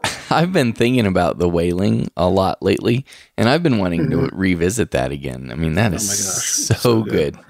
I mean, I bought the Blu-ray the day it came out, but A Mother is also on Netflix, which is more of a drama thriller, and also in the drama thriller area, Old Boy, if you haven't seen that. But man, there's so much great Korean cinema on Netflix. So okay, check it out. All right, at this point in episode 145 of Horror Movie Podcast, let's move into our Collector's Crypt. You guys, I'm super excited about the book that I'm going to talk about tonight. This is not going to do anything to refresh my reputation with people who think I'm too snooty, because this is in fact a book of horror poetry, but it's so awesome. It's called I Am Not Your Final Girl. I've mentioned it on the show before, but had never actually reviewed it, and this is kind of the perfect opportunity for the Collector's Crypt. It's written by Claire C. Holland, and what Claire has done, she was one of our jurors for the 2017 Horror Cinema Awards, and what she's done here is taken different women of horror and written a poem about them. And so there are different sections. There is assault, there's possession, destruction, transformation, and then under each of those kind of chapter headings, you have a list of well-known horror names that you'll recognize. If you flip through the book, we've got Sarah from The Descent, or Thomason from The Witch, or India from Stoker. And I'm literally just flipping through it as I look. Amber from Green Room, Carrie from Carrie. And she's just taken these women who have inspired her and written cool poetry about them, and I probably am not the person to do a reading of this book. I considered it like, should I just read one of these? But if you're a guy, this is still worth getting and reading. It's beautiful. I mean, I think for any horror fan, this is just a really exciting, a horror fan who's cool with poetry. I think this is a really exciting collection here. And I think if I was a young horror fan, especially a young female horror fan, this would be a really cool reference guide of just films I wanted to watch. You can flip through this book. The first one is Rosemary from Rosemary's Baby. Watch that movie and then read this poem. And it's just kind of cool. You're getting this whole breadth of the female horror experience, and then at least one woman's attempt to kind of get in the mind or even her own thoughts about those characters and what they've meant to her. I'm going to just read, if I could, a little bit from Claire's introduction here, because I think it's so cool. Nice. She says, I grew up loving horror movies, and I've always felt drawn to the final girls in these movies, the girls who fought tooth and nail to survive until the end. I've often looked to these women for courage, but never more so than now. I wrote a whole book trying to channel that fight into something I could use for myself. These are not all final girls in the strictest sense. The term horror heroine is coming into vogue, and it seems more appropriate since things don't always end well for a strong, angry woman. Not all the women in this book are survivors, much as I wish they were. They're final girls in my heart, though, and I hold them closest. They are the women I feel raging inside me, the women whose pain and fury help me deal with my own darkest moments. They show me I can be stronger. They show me that I'm not alone. I cherish them for going down fighting and for taking a piece of their oppressors as they go. And I think as horror fans, male or female, it's kind of one of the things we love about horror movies, and we I think as horror fans get a lot emotionally out of these films, and we've spent a lot of time on this podcast kind of trying to figure out what exactly it is and why we respond to the genre in the way we do. And I feel like Claire's put it so beautifully here, and really you can go through the women in these films from The Eyes of My Mother to We Are What We Are to The Craft or The Brood, and just kind of get additional insight into those characters and the themes that these films are dealing with. So the packaging's pretty cool as well. It's got some cool artwork, and it has kind of that disheveled look of an old horror book or VHS tape where it's got the horror sticker on it and it looks worn, and it's got, some degradation of the cover. And it's interesting. I don't know if I just got lucky, but I love this element. It's got like a little piece of extra paper kind of glued to the spine of the book, like almost like this was printed on a second or something. I don't know. I really like the presentation here. So neat. I'm recommending this to people. And I talked to Claire about this online. She's going to let us donate one of these books to our listenership. So we're going to give that away as a prize here on the show today. That's so nice. So I'm going to put out a tweet about this book, I Am Not Your Final Girl, The Night She Fought Back. I'll tweet that out on the HMP Twitter account, and everyone who retweets that tweet will be in a drawing to win Claire's book. We'll do the drawing on the very next episode of Horror Movie Podcast, and then Claire will just send that to you directly. So yeah, you won't have to wait around for us to send it to you. Right. Thank you, Claire. I mean, that's amazing. Really appreciate that. That's awesome. Wow, it's really cool. Yeah, I was thinking about reading some, but I don't know. I don't feel like probably not the person to do it. But since it was written by a lady and it's about a lady's perspective, what if we had somebody in the audience record a reading of it? Do you think we could do that and then play that? That'd be cool. So one of our horror lady fans out there, like if you're a horror fan lady, You know what? Although, as I just said, this book is for everyone. Let's make the drawing only available to women, and then whoever wins, that's part of your lot. Is you need to read your favorite poem to us, record it, and send it to us, and we'll play it on the show. I love it. Okay, you got it. So sorry, fellas, you should buy one too. Yes, but only the ladies are eligible to win this book. Yeah, you got it. Contest. Perfect. Before we close the door on the Collector's Crypt this week, I did want to share something very cool with our listeners. Some of you will have heard about the triumphant return of the classic horror magazine Fangoria.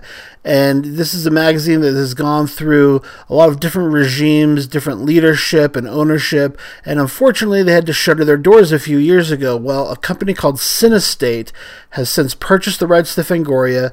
They hired Phil Noble Jr. to come in and be the editor, and they are coming back with a vengeance, and people are pretty excited about this news.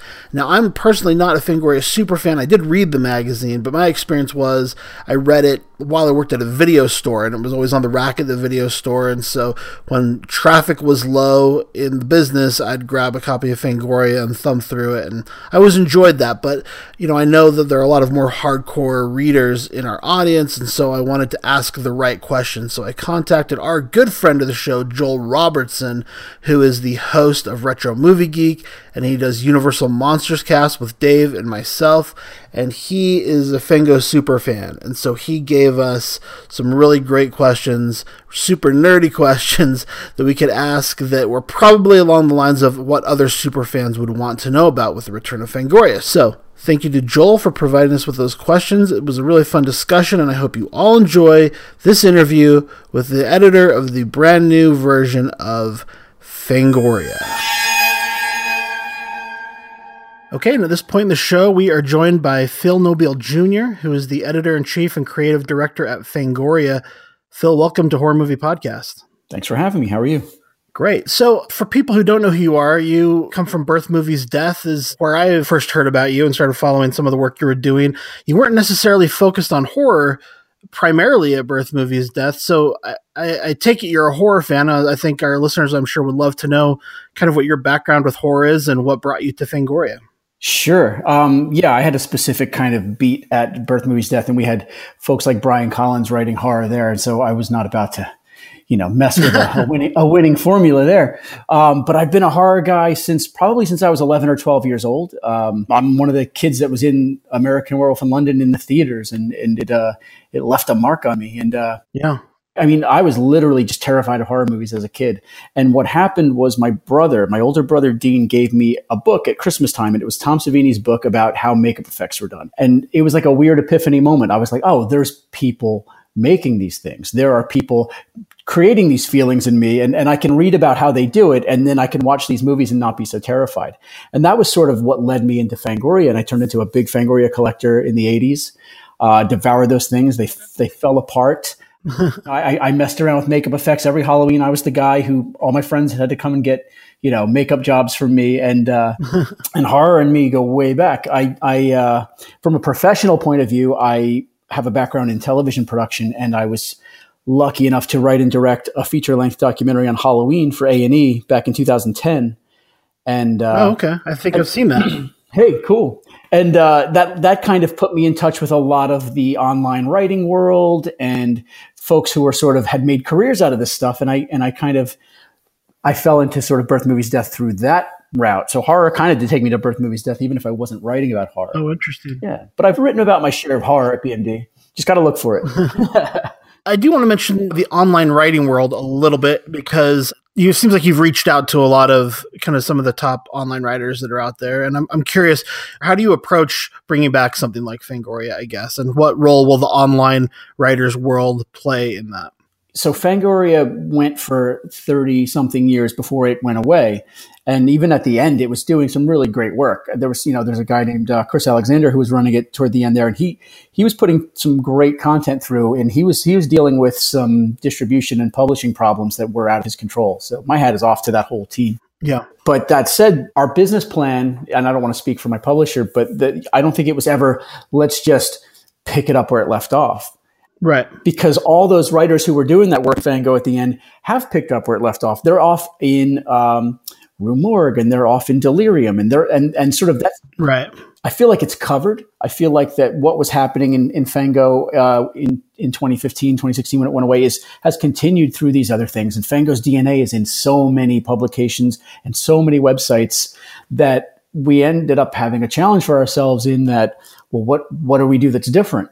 We don't just want to circle back and be the same thing anymore. because it's covered. Right. So that's been our sort of question. And it's a question we wake up and ask ourselves every day. And it's a question that guides our decisions. So it's an evolving answer. I can only say that. But what I can tell you is that from our point of view, there is just no point competing with the internet in terms of a news cycle. Right. And there is no point competing with the internet in terms of getting out timely reviews. Right. And that, it might be a chicken or egg thing, but that's sort of one of the reasons behind us going quarterly. We don't need to run that race anymore.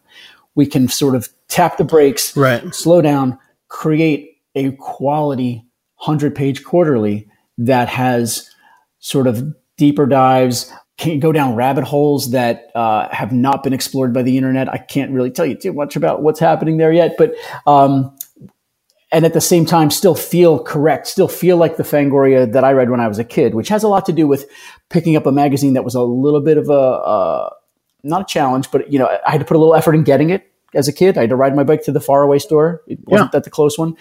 You had to put that effort into it. You had to covet it. It's something that's coveted and something that I cherished. And it's something that when I opened it, I saw things that I couldn't see anywhere else. And I read things that weren't talking down to me. So that's the spirit of Fangoria to me, right? So how do I recreate that in 2018? That's been our sort of mission statement and our guiding, our marching orders, I should say. Cool. Well, I had a couple of questions from a super fan friend of ours who had some dire questions for you, but you've kind of answered some of them as you've been talking. One of his questions was, since Fango is going to be coming back as quarterly, will you still have sections like the Video Eye of Dr. Cyclops and the Terror Teletype, both of which dealt with the latest releases and upcoming movies? It sounds like, no, you'll be moving away from that. Yeah, I don't expect to have those columns like one-to-one in the magazine, but I do want to sort of incorporate the spirit of those columns. So what you might see is, let's say, without me getting too explicit, a column by someone who attends every horror festival and knows what's coming down the pike on VOD in 2 months and is going to tell you, here's 6 movies to look out for. I've watched 50, and here's the 6 or 10 great ones that you're going to be looking out for. That kind of thing. Right. But yeah, to try to compete with that news cycle on a quarterly would be a losing battle. Right. And then I should say I'm very excited about the writers that I've seen you get. I think you've got some really exciting voices and minds that you've reached out to that we're aware of just on a public level. I'm sure there are a lot more on the back end that we don't know about yet, but right. We did have some listeners wondering if there will be any people coming back, former contributors. And it sounds like that might not necessarily be the case. He's asking, I was a big fan of David J. Shaw's Raving and Drooling articles from back in the early 90s. Any chance of having him contribute? Any old favorites contribute, like Tom Weaver, Michael Gingold, Tim Ferrante, and Anthony Ferrante? Do you see yourself reaching out to any of the previous contributors to the magazine? Sure. So some of the names you've mentioned have been reached out to. And I can tell you that Mike Gingold will have a column in every issue. Oh, wow. As well as additional articles. He's working on a few things for us for the first issue. The same is true of Tony Timpone, who was the editor during, what I would call the golden age of Fangoria. He's the guy who created the entire horror magazine culture, if you're asking me. Right. Tony Timpone is a crucial figure in horror. I mean, people, when we were coming of age, people came to deify Forey Ackerman for being the seminal figure in fandom. Yeah. But to me, Tony Timpone is that guy for my generation. Yeah. And I got to meet him 2 weeks ago, and it was like such a fanboy moment for me. And he walked me around a Monsterpalooza introducing me to people. And it was like, I don't know, it was like a top 10 day for me. It was very cool. And so I'm very excited that Tony's going to have a column in every issue as well. I know some of the other folks that you've named have been reached out to. Some of them haven't gotten back to me yet. Some of them have, and we're talking. But there's no black and white policy about former contributors aren't going to be in the magazine. It's more of a thing of like, we're not putting 2015's band back together automatically. So we're moving into a new space. And if writers make sense in that new space for us, then we want to include them for sure. Right. And that new space does include a bit of legacy. It includes a bit of leaning into the history of the magazine. So cool. It's a very unscientific chemical equation that we're working on, but there's no hard and fast rule about who is or isn't welcome back at all. So here's a question. I wonder if you have any hard and fast rules about. Have you thought about the breakup of how much of your coverage will be dedicated to, let's say, pre-70s or 80s or 90s or more contemporary horror? Does that breakdown come into your planning, or is it just on a kind of case-by-case basis? It's definitely something I'm thinking about. I would say if you look at the first couple issues of Fangoria, they had classic Universal stuff. Godzilla's on the cover of Fangoria #1. Mm-hmm. That said, to me, when Fango was really firing on all cylinders, it was a looking ahead magazine, and it was about what's new and what's coming. So there's a balance to be struck there that we are aware of, I guess I would say. I don't know if we've hit it yet, but it's something that's constantly on our sites. And I think that at the same time, the Fango brand is got a little bit of a retro appeal. And I mean, we're coming to you from a place that's saying we're just doing a magazine. We're not going on the internet. We're going to be print only. So we recognize the retro appeal. Yeah. And certainly there's going to be a certain amount of retrospective pieces, but pre-1970 would have to be a very specific pitch for me. Right. Because I think there's magazines that are out there doing it already. Right. And they're doing a great job at it. Okay, one last super fan question from our friend Joel. He says, in the 90s, Fango had Notes from the Underground, where true indie filmmakers wrote about their experience making their DIY movies. Any chance of bringing that back or something like that back? Yes. Okay. Yeah, because it falls in line with the other thing that we really think is important about Fangoria and about resurrecting Fangoria is that it had a certain amount of first-person filmmaker access. It wasn't People Magazine reporting something fluffy. It was in the trenches with these guys as they told you how they did it, and that's a huge part of the spirit of Fangoria. So that's definitely something we want to resurrect. And it's one of our contributors has been talking about it nonstop yet, and I'm just waiting for him to deliver that column because that's very much his focus.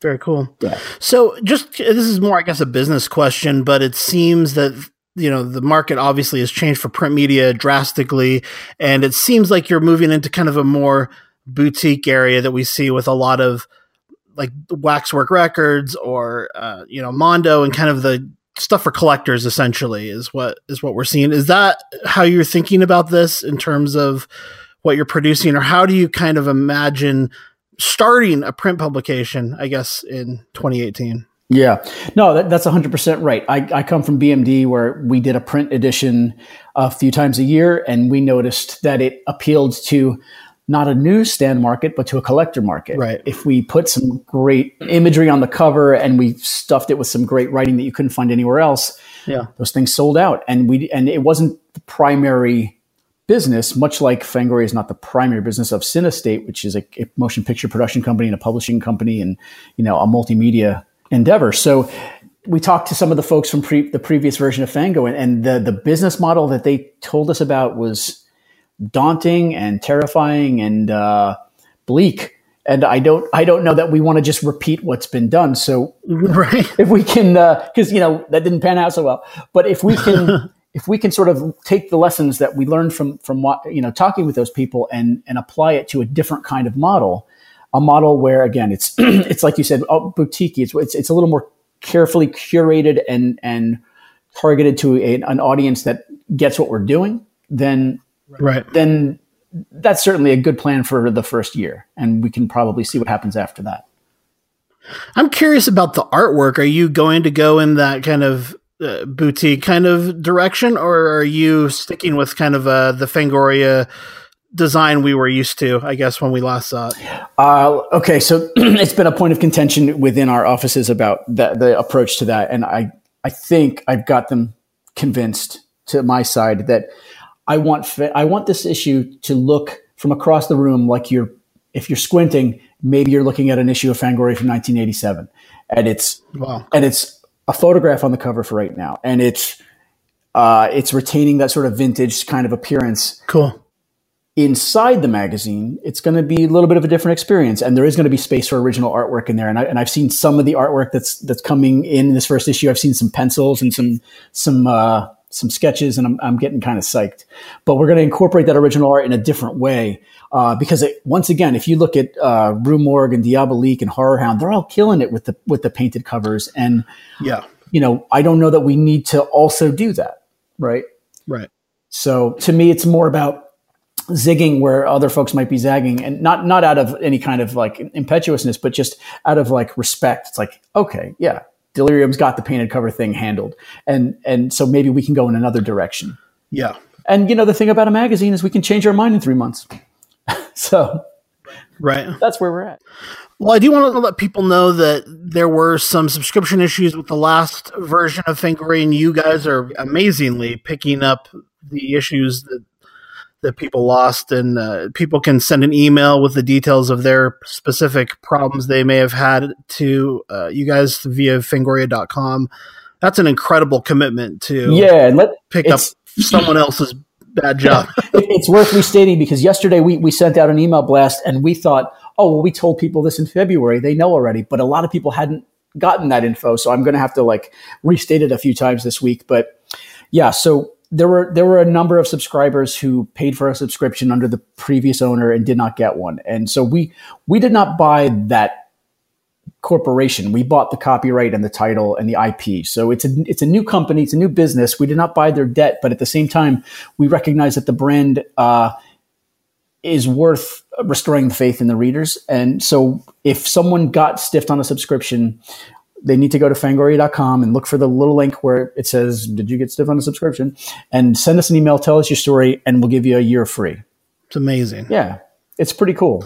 Well, I think everything you're saying is great. And I think as horror fans, we appreciate this kind of stuff. We love that someone cares about the past and is willing to put that effort in. I mean, I just think what you guys are doing is really incredible. So congratulations to you. Thanks, man. And congratulations to all of us for getting a chance to check out Fangoria once again. Is there anything else about what you're doing that you think the public really needs to know about? Yeah, May 1st, 3 p.m. Eastern, we will be open for subscription. So yeah, May 1st, 3 p.m., Fangoria.com. Come subscribe. Very cool. And the first issue is expected in October. Right around a certain holiday. Okay. If you know what I mean. Okay. Yeah. Okay. There might be something noteworthy for horror fans in the month of October. Okay. Very cool. Well, thank you, Phil. We really appreciate your time and look forward to hearing a lot more about Fangoria and a lot more from you in the future. Thanks, Josh. Okay, and let's talk about some news real quick. So I slipped this one in on you guys, and I'm sorry about this, a little bit of a surprise.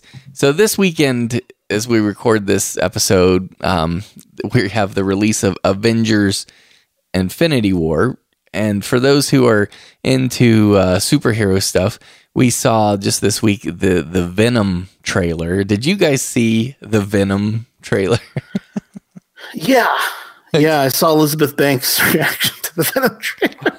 Oh my god! I missed her reaction. What was? It's R-rated, but yeah, it was. So she hated it. Funny. She hated it. Yeah. Okay. Say anything else about it. All right, I'll have to look that up. But yeah, so how did you feel about the Venom trailer, Dave? Did you watch it? No, I didn't. I did not see it. Okay. I mean, I thought it had the vibe of Spider-Man Homecoming. That is not at all what I expected from a Venom trailer. Kind of the fun that he's having with the powers in the trailer felt very similar to me to Spider-Man Homecoming. It just felt wrong for Venom. Right. I know there are a lot of Venom fans who are very happy about this. They finally got their Venom movie, and it looks like Venom, and that's enough for a lot of people. Yeah, I mean, it bugs me a little bit. I'm not super happy, and the reason I'm bringing it up on Horror Movie Podcast is because it does, Venom's a monster of sorts, but it also appears to be built somewhat like a horror film. The way this is, well, it was a real opportunity to make a horror movie because the comic book thing has been done to death, and they're always looking for different genres to apply to it, whether it's a heist movie or a World War II movie or what have you. Mm-hmm. So it actually makes a lot of sense that they would start doing a few of these as horror films. They've talked about, Kevin Feige's talked about wanting to do some straight ahead horror movies in the Marvel Cinematic Universe, and They've talked about bringing Blade back, which I think is a fantastic idea. I would love to see Blade back in a new form, not so much with Wesley Snipes personally, but, and they've talked about the New Mutants, which was slated to come out, is supposedly a straight ahead horror film. But, obviously that's a Fox film, but that is now owned by Disney. So that could potentially become part of the Marvel Cinematic Universe. Venom is a Marvel character who potentially, we've seen Spider-Man switch over from Sony, so it's possible that the Venom will too. And I don't know why they wouldn't do a couple of straight-ahead horror films, to be honest. Yeah. They have horror comics. Where is it written that a comic book movie has to be an action film? Doesn't really make sense, to be honest. Exactly. And I think that, I think that this appears like it will have definite horror elements in it, but I do wish it were like, it would be so great if this could be a total horror flick. And I think it would really raise the stakes in future films when this character Venom faces off against Spider-Man, because we would see what he's capable of, and be afraid of him. But I was a little bit disappointed. I think the way you described it was really, it's almost silly or kooky or bizarre or something. And I'm like, no, it just bugs me. Anyways. I'm glad you brought Venom up, because that trailer was released at CinemaCon, which I don't know how, but I have never heard of CinemaCon until this year. I don't know if I'm just same here, been living under a rock, but it's been everywhere this year. I feel like that's all people are talking about is CinemaCon, and so much movie news was released this year at CinemaCon. And I just, we don't do a lot of horror news on the show, but I thought there's been so much out recently, we should maybe touch on it if you guys are cool with it. Yeah, let's do it. The big thing that happened is that they showed footage from the new Halloween movie as a trailer, and people were losing their minds, just loved it. And so that's exciting. Yes. And there's been a lot of interesting news around Halloween in the last week and a half or so. Jason Blum confirmed that John Carpenter will be scoring the movie, which I think is very exciting. Mm-hmm. Yeah. Are you guys excited about that? Of course. And I think that's great. Any involvement from John Carpenter, but his music is what he's best known for at the moment, with the touring he's been doing and new albums. And so, and his music's so unsettling, right? I mean, it's very creepy. It gets under my skin. I love it. I mean, he's still got it. So it's exciting to see that. There was some news, the poster came out and they showed the mask. Yes. Dying to hear. Cool. What do you think? Because I know that you are very serious about this mask and about getting it right. And when we reviewed the whole Halloween franchise, that was something you addressed in each installment. So Josh, tell it. So I love what I've heard from this. I heard from, I don't know if it was the costume designer who talked about it, but did an interview talking about how they sculpted this based on the original mask from the first film, which of course is the Captain Kirk mask that they started with. They sculpted based on that. And then he looked at a lot of different masks that had been around for 40 years and how those have aged in different circumstances. So I guess he thought it would be a spoiler to let us know where this mask has been exactly, that might be a spoiler for the film. But he said, under the circumstances this mask has been stored in, I aged it appropriately. And it does call to mind the Rob Zombie mask to some degree, but that's fine. I mean, I thought that was one of the cool things about that movie, actually. Yes. And, this mask, knowing that it's based on the Shatner mask, knowing that it's based on real aging. Now, some fans have been upset because the original mask does exist from the movie, and it has not aged in the same way that this mask appears to have aged. But the costume designer said, look, that mask has been sitting on a shelf for 40 years. The mask in our movie has not been, right? Like, it's been in some other kind of environment. And so it makes sense, and it's fine, I think, that it's aged differently. These are really geeky things that we as fans care about. But I think, Michael Myers is the star of these films to some degree. So, and I said this, back when we reviewed the franchise, but if it doesn't look like Michael Myers, it doesn't feel like you have the star of your movie there. And right. So it doesn't, exactly. It feels a little weird. So it feels like Halloween 3. It's weird. Like I'm just messing everybody. Just messing.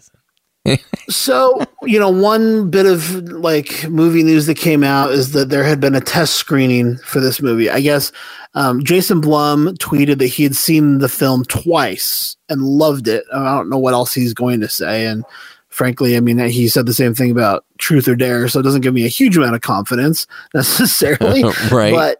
But it's nice to hear nonetheless. But there was supposedly a test screening, and one of the people at the test screening, who again supposedly is a big Halloween fan, really disliked the movie and broke the non-disclosure agreement and blabbed everything, including photographs of the response card that they had at the screening, to Horror Freak News. And Horror Freak News was kind of one of the sites on the forefront of covering how that test screening went. And they were asked to take down all of their content by the studio, I believe by Universal, and they did, but there's been a lot of denial about whether or not this test screening even happened. John Carpenter said the movie hasn't been screened. He says there's not a rough cut even that exists, but that is in contrast to what Jason Blum has said. He's seen it twice. So right. We don't know what to believe here, but the most recent thing we have is that they screened a rough cut trailer too, at CinemaCon, and the crowd absolutely loved it, went wild for it. So, wow, that's exciting. Everything you just said was like every angle of the spectrum. It's like some of it was like, I mean, I'm recognizing that we don't know any facts for sure, but it's weird how it's also contradictory. Do you wonder, Josh, if they just put a bunch of like I don't know, distractions out into the world just so we can? It's possible, just to get some hype going. I don't really think that's the case, because if you actually look at like the responses from the guys at Blumhouse, they don't seem excited about it. They seem kind of annoyed by the whole thing. Yeah. Okay. Like Ryan Turk and Jason Blum. But Nick Castle, who, as we know, was the original Shape and is back to play the Shape in the new movie, which again, super exciting. Yes. He has tweeted a lot about all of this stuff. And, he says that David Gordon Green told him that they are now expediting the release of the trailer based on the response they've gotten, the desire that there's been following CinemaCon to have that released to the general public. So we may be seeing a trailer very soon, thanks to all of the buzz from CinemaCon. Yeah, and frankly, I mean, I'm kind of shocked we haven't seen the trailer yet. But I mean, maybe they're just waiting for a huge blockbuster. Barely finished filming it like less than a month ago. So I know, but like how they create trailers like way in advance just from portions of the film, and it's not even like put together yet. But anyways, I'm excited. Yeah. I really want to see it, and I'm looking forward to it. So, well, one movie that released a clip, Jay, that I think you might be interested in, that comes out May 1st, is Tremors: A Cold Day in Hell. The graboids take to the Arctic in a cold day in hell, and it's graboids in the snow. Yes. So are you there for that? Yeah. I will be. Although, did you watch the clip that was online? No, I haven't yet, actually. No. It was unfortunately reminiscent of avalanche sharks that we've talked about before, or snow sharks as it's also known. Oh no. A little bit. I mean, it looks slightly better quality. Jamie Kennedy looks like he's the same age as Michael Gross, so he's been living hard in the past few years. But plays his son, and I don't know, none of it looked like something I would necessarily want to see, but there were a couple shots where the graboids looked cool. I am a major fan of the original film. I'd probably give that a 10 out of 10 as we're talking about perfect scores, but I am not as enthusiastic about the sequels as you are, and I haven't even seen all of them. So we had heard tell that Kevin Bacon wanted to return to the franchise and that he was looking for a way to do another Tremors movie, but they didn't know how to handle the continuity. Maybe they'll ultimately do something like Jamie Lee Curtis is doing with Halloween. I love that. Just, break the continuity, do a one-off. I've been saying that with the Batman movies and stuff for years. We don't need to see another origin story. Just give us a really cool tale, a one-off, movie. I'm super excited that they're doing that with Halloween. Yeah. I would be totally in for a Kevin Bacon Tremors movie that didn't necessarily follow where Michael Gross has taken the franchise over the last 20 years or whatever, 40 years or whatever it's been. So yeah, seriously. And I must confess. So yeah, everybody, I own the Attack Pack, as they call it, which is like the first 4 films. And I still haven't got, even though I love Tremors, I really do. I didn't get around to watching Tremors 5 Bloodlines yet. And I know, like, that's shame on me for that. So I still haven't gotten to the 5th one. But I am still excited about having Graboids in the snow. I mean, come on. Right? I mean, cool. Yeah. The question is, will they have, and I'm quoting from a name in the film, will they have ass blasters in the snow? That's what I want to know. Are you familiar with those variations? No, sir. Are those the little little pod things? Well, they are round ones. Let me just say this: they are aptly named, and it's pretty hilarious. Okay. So, anyways, my juvenile teenage self thought it was pretty entertaining, but anyway, we'll see. So, Tremors, A Cold Day in Hell. Yes. Okay, here are a couple quick news items. Okay. Andy Muschietti has promised that It Chapter 2 is going to be darker and scarier than the original. Bring it. And that film is currently filming. Stranger Things Season 3 has begun filming. So those are both exciting. Here's a big one. Ash vs. Evil Dead has been canceled after 3 seasons. Yeah. And Bruce Campbell has officially stated he is retiring Ash. He's not ever going to play Ash again at the end of this trip, because people have said, well, let's try to get the show picked up on Netflix, or maybe there's another movie to be made here. And Bruce Campbell says, no, that's it. I'm done. This is the end of Ash. So with all due respect, yeah, I mean, with all due respect, that sounds kind of Bruce Campbell-ish. But I mean, why was it canceled? Honestly, like, I don't know. I think maybe just there weren't enough viewers. It's an awesome show. I mean, I admittedly I'm not caught up on it, but I've loved everything I've seen about it. It took me a little bit to kind of get into the vibe of it because it is different from the films. But man, eventually you're back there with the Deadites, and you're like, yeah, where have you been all my life? Why haven't they been doing this for the last 20 years? It's so great that they finally did make it.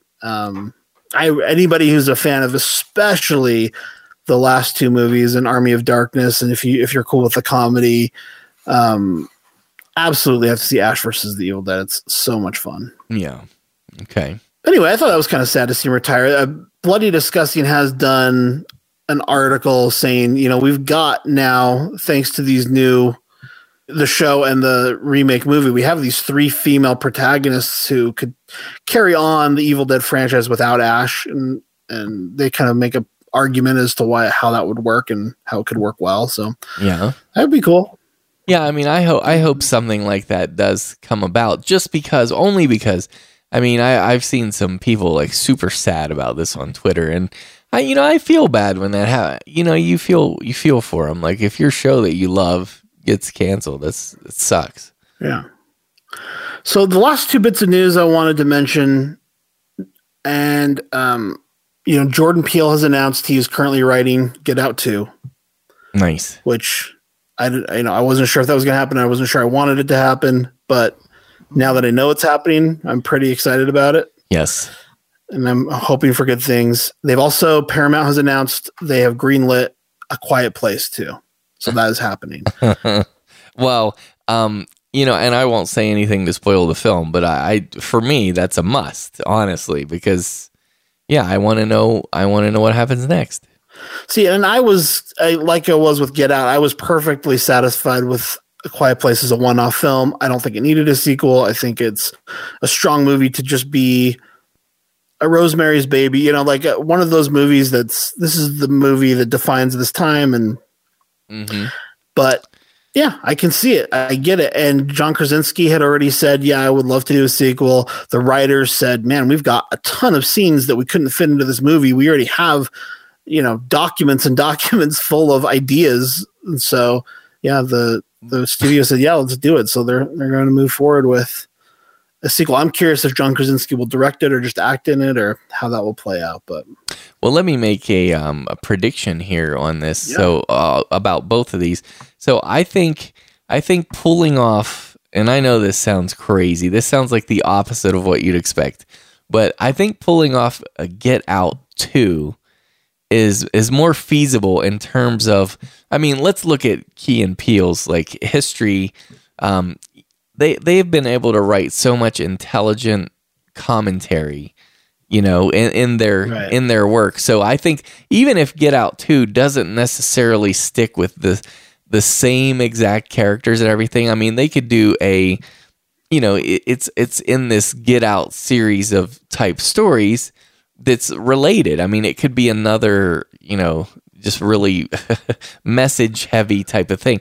And I think they'll pull that off. Now where, and I won't do any spoilers, I promise, but where A Quiet Place ends, I think it'll be much more difficult to transition into a genuinely good film that's of the quality of A Quiet Place from where this first one ends. I think it'll be hard to pick up.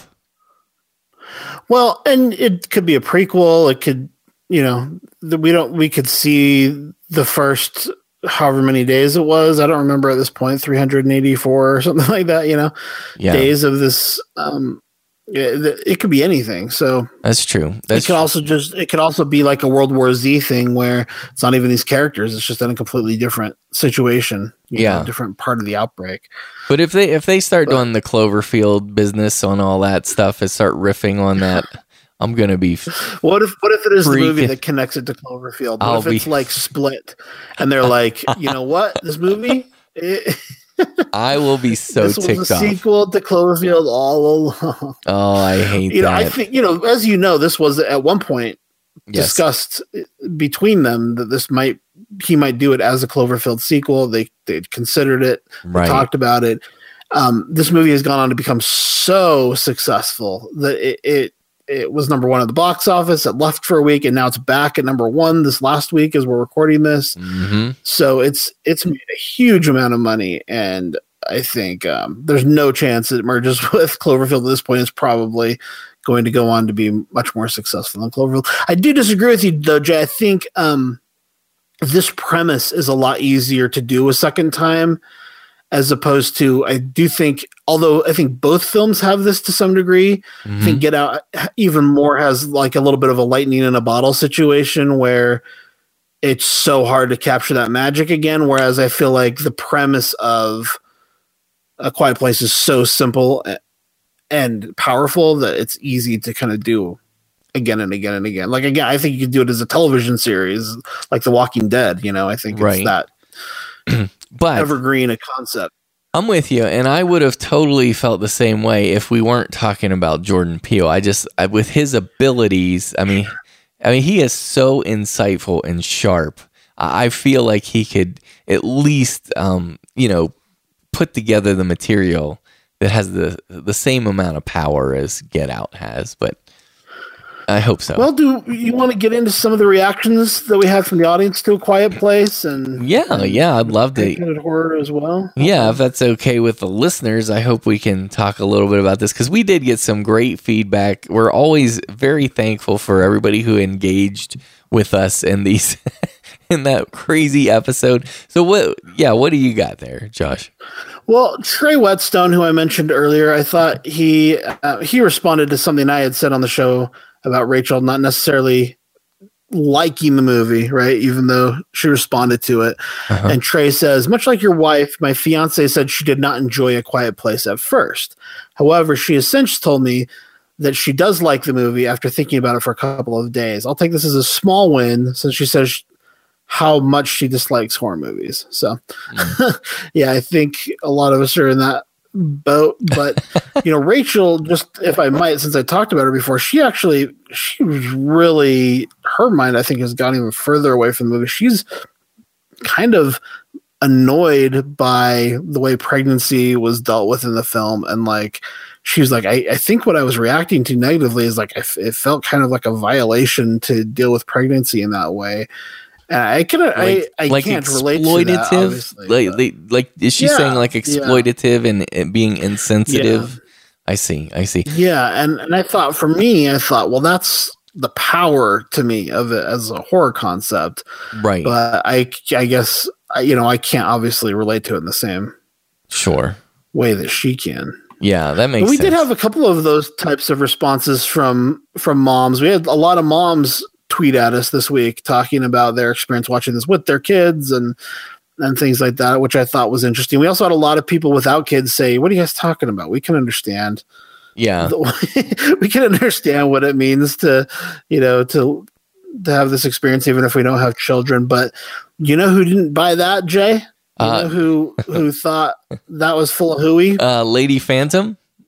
Yes, I know. That's exactly right. Yeah. Did you see Lady Phantoms? I did, and I'll tell you. So I was trying for once in my life to be the diplomat and to try to skate the middle line with that, where because obviously as a parent, for me personally, I'm like, yeah, like people who don't have kids don't really have the same experience, but I could also appreciate and seriously just empathize with people who don't have kids, who are like, whatever, we get it intellectually. So I just wanted to express that I could see why people would feel frustrated, like David Chen, for example, and say, yeah, I get it as an intellectual concept. You'd care about your family members, but go ahead. Right.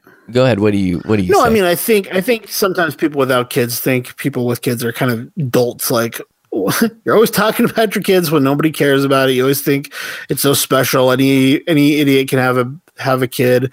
And yes. But at the same time, I don't know. I do think maybe it's exclusionary, and I apologize for that. And I know there are people who don't like kids, don't want kids. I know there are people who do want kids and can't have kids. I know there's a lot of feelings about it that are beyond just movies, and people have a lot of their own like passionate feelings about all this stuff. But sure, I kind of tend to agree with Lady Phantom. She says you can't intellectually understand crap about having kids and being afraid for them. It's instinctive. It's a gut feeling. It doesn't make intellectual sense. And I really like what she says there. It doesn't make intellectual sense. Yeah. That's, it's why we can all hate these people for having a baby in this situation. Like, it's so irresponsible. Right. But I also kind of get it at the same time. Like, it's a hard position to be in. Well, what it reminds me of, which is why the movie worked for me, right? Well, you know what that reminds me of, though, and I don't know if we touched on this, but honestly, it's like, okay, we presently live in a world of terrorism. We live in a world where there's nuclear threats, and I think that's right. You could draw parallels to like having these beastly freaks in A Quiet Place, and then the kind of dangerous environment we live in now. So you could still see that in our present times is like, okay, are we going to have kids and bring them into this world, this real world right now, right? So, anyways, we also had a lot of people who the movie didn't work for. Ryan B says it was a decent film, but other than the quiet gimmick, it felt pretty generic. I actually found the social experiment aspect more interesting than the movie itself. He liked sitting in the theater and experiencing it with other people and watching the audience grapple with being quiet in the theater. So I thought that was kind of interesting. And I agree. I think that can be a lot of fun watching. We talked about that when we reviewed Get Out the first time. And for myself, I really remember seeing Scream in the theater, and Outbreak was one I remember seeing in the theater. And the audience reaction to that being so much of my enjoyment of it. But yeah, totally. Yeah, and what I had mentioned, and I'm sorry I keep referring to myself and stuff because everybody has already heard my 2 cents on it, Josh. But I have encountered since other people who felt the same way. Whereas if they were not quiet, they were afraid that they would endanger the family in the film. So if they weren't quiet in the theater, the family in the film, and that's really fascinating to me. That's how I felt. Weird Weldon says, I am so looking forward to going to see A Quiet Place with my wife, who is 36 weeks pregnant. Oh, great. That was funny. That'd be intense. So anything else on A Quiet Place? Oh, there's so much feedback. I don't know how much of it we want to get into, but okay. Was there any critique that you thought was pretty pretty well, well constructed that you thought was like, okay, they got legitimate points here that aren't spoilery? Yeah, I don't know. I mean, I definitely heard a lot of people say it was kind of overrated or not as good as we said, and but not a lot of evidence, I guess, given for that. One person who had more specifics was Andred in a tweet that he had sent out into the ether, but he had a very specific viewing experience because he is blind, and so he talked about watching it with the sign language subtitles. Mm-hmm. Let's see, what does he say here? Great premise, interesting use of deafness as an advantage, lots of suspense. Saw a few more plot holes and impractical decisions than most. Saw with audio description, so that's what he saw, which had its pros and cons. It read the sign language subtitles, which I wouldn't have been able to see. So that's kind of cool that it read the subtitles of the sign language. But it also spoke during moments that were supposed to be silent and muffled the sound when it came in. So that maybe affected my viewing experience more than most. That's kind of interesting. Yeah. I love hearing from Andred about stuff like that. I think that's just amazing. Yeah, absolutely. There were a few other people who also kind of wished that we had delved more into the idea that this deaf character is existing in a movie that deals with sound so much. I guess we didn't talk about that a whole lot. Right. But it is an interesting aspect. Honestly, for me, it was annoying during the first half of the film because I thought, why is he so obsessed with this deaf character? It's kind of antithetical, actually, to the world. It doesn't quite make sense. It seems like it should, but it actually doesn't.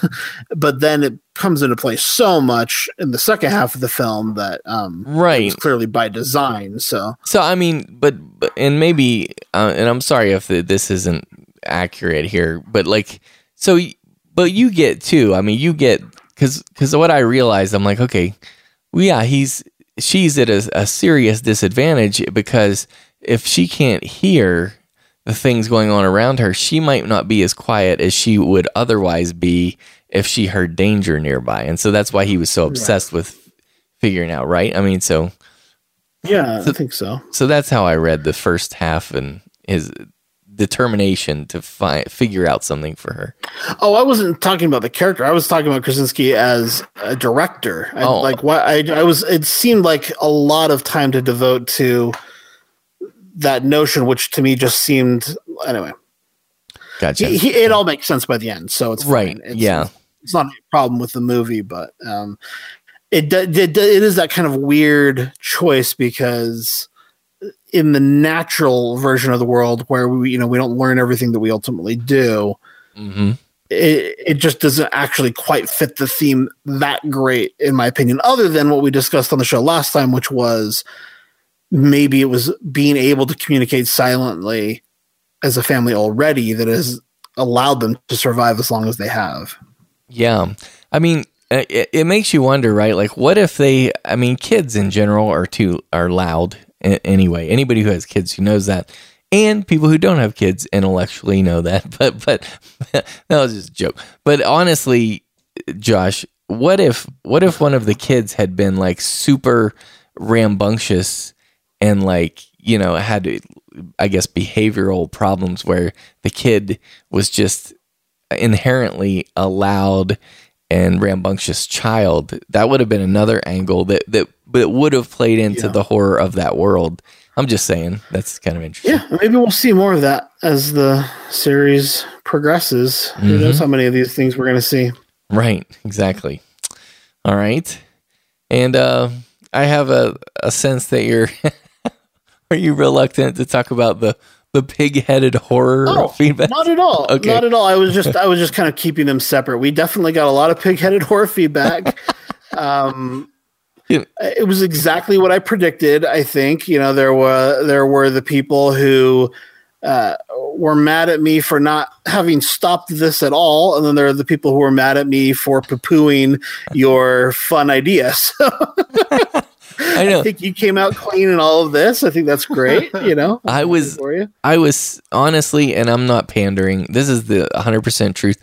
I was so impressed with the audience because of the amount of I feel like they were really honest with us, and I felt like they came, like wherever their angle was, whether it was coming after me or coming after you or whatever it was, I feel like they all at least took a look at it. I mean, that's the sense I got. They're like, okay, what do these guys trying to do here? And they were either like, yeah, that's stupid, you're wasting, or like, let me give you an example. I got an email from Mike that I laughed out loud when I read. This is so funny. He says, Mike wrote, I love your podcast, but man, I had to bail on the Pighead episode. How long can you talk about naming an episode? Holy shit. And he's like, I'll listen to the next one, and so, and that was it. That's all he wrote. And it made me laugh because I'm like, okay, did Mike think that our theme discussion was strictly a conversation about naming it Pig-Headed Horror? Because we were trying to explore a theme of horror. I mean, even though it might have been thinner than our other themes in the past, of course, I admit that. But yeah, we weren't strictly talking about naming the episode for an hour. But anyway. Someone else said that to me too. Like, you guys talked about whether or not you should do the podcast for 40 minutes. I'm like, no, we did it for maybe like 5 minutes or 6 minutes. But a lot of that, even that to me, was not really about the episode. And I do want to say on the air, I have gotten into a few little debates with people online. Like, it was all in good fun. We were all enjoying ourselves during the course of that episode. Yes. And Jay did ask us to feel free to rib him. So I was digging in a little bit deeper than I actually cared about. We're having a good time. But I think even that conversation about should we have this podcast episode or not is really about the bigger ideas about what is horror in the world, what is our place in that, what do horror fans want and need in our current time, and so what I thought I liked that kind of conversation. I don't know, maybe it's a little shoegazing and self-indulgent, navel gazing, I should say. And self-indulgent, but I agree. I'm with you 100% on what you just said. And yeah, I do want to say to the listeners, all those who defended my honor, so to speak. And thank you for doing that. But yeah, the truth is at the beginning, we laughed about this a good bit. Well, it was funny at different times, but like I said, it wasn't funny the entire time. Yeah. Like it wasn't all funny. I mean, we had to arrive at a place, but what happened was, I'm like, this is pretty hilarious to me, like how much Josh is against this. So I'm like, yeah, go ahead. You guys can, make fun of me all you want. It makes for good radio. So I'm glad that you guys did that. And I like that aspect of it. But thanks to everybody for who were trying to defend my dumb idea. I mean, I appreciate it. Yeah. And from my side, you don't need to defend his dumb idea. He's fine. Any criticism he got, he brought on himself, and I was totally. I mean, I'm half joking everything I said in the first place. I personally, you can say what you want about how good a job I do on the show, but I brought it as hard as I would to any other episode. Like I was trying to do a good job. I came ready to play. Like I wasn't half-assing it last episode just because I didn't like the idea of the theme. Agreed. Credits to you. And I'll tell you, let me confess something right here, live on Horror Movie Podcast. Okay. This listener, I gotta talk about Edward McKenzie. Okay. Now, Edward, I love Edward because Edward brought it. This was maybe one of the most devastating, not in a bad way. I'm not saying I was like crying. I felt bad myself, not from what Edward said, but from my own failings. But here's what Edward wrote, and it utterly destroyed me, and I deserved it. He said, I'm still reeling from the fact that we get a theme show of pig-headed horror before a franchise review of the Texas Chainsaw Massacre. But as absurd as that may be, concerning both subjects, I was surprised that Jay didn't mention that Leatherface lures his first victim deeper into his house by making pig noises.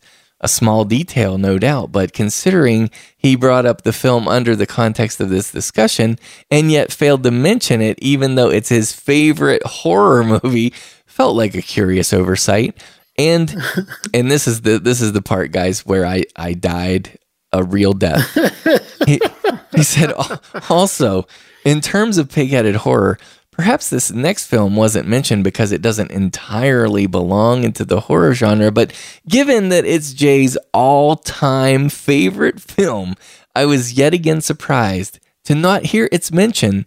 The creature in M. Night Shyamalan's The Village is revealed to have the face of a warthog.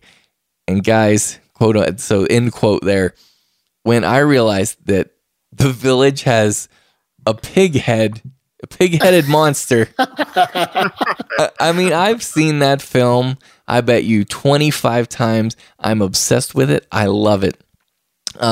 Whether it's horror or not is certainly up for debate. I mean, it's a lot more of a thriller to me, but let me just say, I should have mentioned it. I regretted it. And honestly, you can ask, Josh can attest, and Dave, I was worried about my mental well-being. I'm like, maybe I had a stroke sometime in the past year, because I couldn't even process the fact that, I mean, it didn't even make any sense why I wouldn't think of my favorite movie in that. So anyway, it devastated me. Your 2 favorite movies. My two, right. My favorite horror, full blown.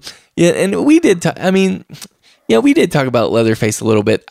The other thing, I was trying not to stretch it quite so much, but Edward, point taken, we do need to do the Texas Chainsaw Massacre franchise review, but I have to blame Dr. Shock a little bit on that, because he hates what is it, the 4th one? The Matthew McConaughey. New Generation. Yeah, that's all right. I'm just not going to watch it again. I remember enough of that junk. I can talk about it, but there's just no way in hell I'll watch it again. I've had to watch it twice now, and I'm not going to watch that thing again. But I can talk about it. Right. Yeah, I mean, I'll say, Jay, I haven't gone on record as a fan of The Village as much as you have, but I do love it. It is one of my favorite films. I think in some ways I love it just as much as you. Probably not to the full extent because you're so passionate about it, but I really was a defender of that film when it came out. I do not understand why people bag on it at all, let alone the twist, which got me when I saw it in the theater. I loved it. I mean, I really enjoyed that movie. Well, you and I are doing a special features episode on that at some point, and we're gonna spell all that out and unpack that. But go ahead. Sorry to jump in. But one of my all-time favorite films, and this was called out, Andrew Weidensaul pointed out that there's a pig-headed killer in The Burbs as well, and it is that kind of like pagan thing that we see in The Village. In fact, it looks very similar to the one in The Village. I just thought that was hilarious that we both missed one of our favorite movies. And it's interesting because we did talk a lot about the hillbilly pighead chainsaw killers in that episode, but there was the other side of it, the more demonic cult side, and I think that seems to be represented in the aesthetic of both The Burbs and The Village. So I thought that was kind of interesting. We got one more comment in that kind of zone that I wanted to reference from the Mad Cytologist, who called this out. He said, as long as we're talking about horse and horse, one obvious miss here are the swine things from William Hope Hodgson, written in 1908 and in public domain. Hodgson was ahead of his time and a huge influence on a lot of H.P. Lovecraft. I mean, who doesn't love a siege narrative involving eldritch evil pig humanoids from beyond time? So right. I personally am not as familiar as I should be with William Hope Hodgson. Same. And I'm curious about it. I said I assume the tomes aren't entitled Swine Things, although I do like the sound of that. And he said, no, that is the name of the creatures. That's what he calls them in the book. The actual story is called The House on the Borderlands. The narrators find an old rundown cabin with a journal inside chronicling a hermit's experience in the cabin, which has a long history of paranormal phenomenon. The swine things are simply what the journal writer refers to the creatures that he encounters. And so, I guess Lovecraft has mentioned that Hodgson was a big influence on him. So, pig-headed horror. So there you go. The last one I'll read here is Vicious Victor. To mention him again, he said, and this made me happy. It did my heart some good. He said, I suppose pig-headed horror is now an official subgenre of horror. Congratulations. No, it's not. I loved it. And I thought it was funny. I think you were discussing that with him, Josh, weren't you? You were like going back and forth. You were saying, is it a genre? Is it this? Is it that? Or I was saying it's clearly not a genre, but it must be this or this or that. And he's like, yep, so it's a genre. I'm like, no. Well, we had the same thing from Allison with an I on Twitter, Halloween Mom on Twitter. She sent us a tweet. It was like, I'm a big fan of pig-headed horror movies. I'm like, no, you're not. That's not a thing. You're not a fan of pig-headed horror. You've never thought that or said that before. But here's the thing. Here's what it comes down to. Yes, we might not ever hear John Carpenter say pig-headed horror, but in the future, as we get and find movies that are released with a pig-headed killer, I'll refer to it as pig-headed horror. So I think it will be, eventually just fudge its way into becoming into a thing. Into the mainstream, right? Yeah. Yeah. Well, the very first time I ever talked to Dave ever in my life was on Horror Metropolis. And we did Silent Horror was the title of that episode. And one of the films we reviewed was Haxan from 1922. Yes. And Dave found it this week. He's like, what did you say, Dave? I said, it looks like we missed another one. There's a scene in Haxan with these two pig guards at a door and other creatures like running out of the door. Yeah. So I didn't even think of that one. And for that matter, I mean, not that it's horror, but Return of the Jedi, the Gamorrean guards in Jabba's castle, they're like pig-headed dudes. And then you got more Muppets, not just Miss Piggy, but the other pigs on the spacecraft, Pigs in Space. Pigs in Space, that's right. Anyways, people are turning off this show now. I could just feel it. Right? Actually, Jay, did you see that the Saw thing that I found with Miss Piggy? Yes, it was horrifying. It really was. I had to like hurry and scroll by it. And then was it Jason Dragon who was like, hey, I'm really tempted to start sending Jay Miss Piggy related things. And I'm like, you better not do that. Oh, I don't like it. Don't do it. So we did get a little bit of feedback. People that had seen The Farm and people that had seen one of our listeners. I'm just scanning through to make sure I get the right person, saw Tormented at a gas station and bought it. No way. Now, was that after hearing this podcast? Yeah. Oh, due to you. That makes my day. Yeah, that Tormented, that was at so many gas stations for so long. It's 7-Eleven. Yeah, it's everywhere. Yep. Okay, awesome. I'm so happy. I'm so sorry that I'm missing your name here. I see your face, but I don't have the tweet in front of me. But yeah. To our listener that picked up Tormented based on this last episode, may God have mercy on your soul. Yeah, huge props. No, Tormented isn't bad. I think the person, though, this was the favorite episode of, and I think all the listeners should write to him and tell him like how happy you are that he enjoyed it, was Juan in Texas. Juan loved it. No. I'm just messing. Juan's always busting my chops, my pork chops. So, anyways. Well, I thought he was actually very kind. He said, even though this was my least favorite episode I've ever heard, it's still better than what anybody else is putting out. So, that's very kind. Yeah. That was nice. And there was a few people who said that, just that they're saying, hey, this wasn't my thing. But hey, you know what, Jay, I give you props for giving it a try.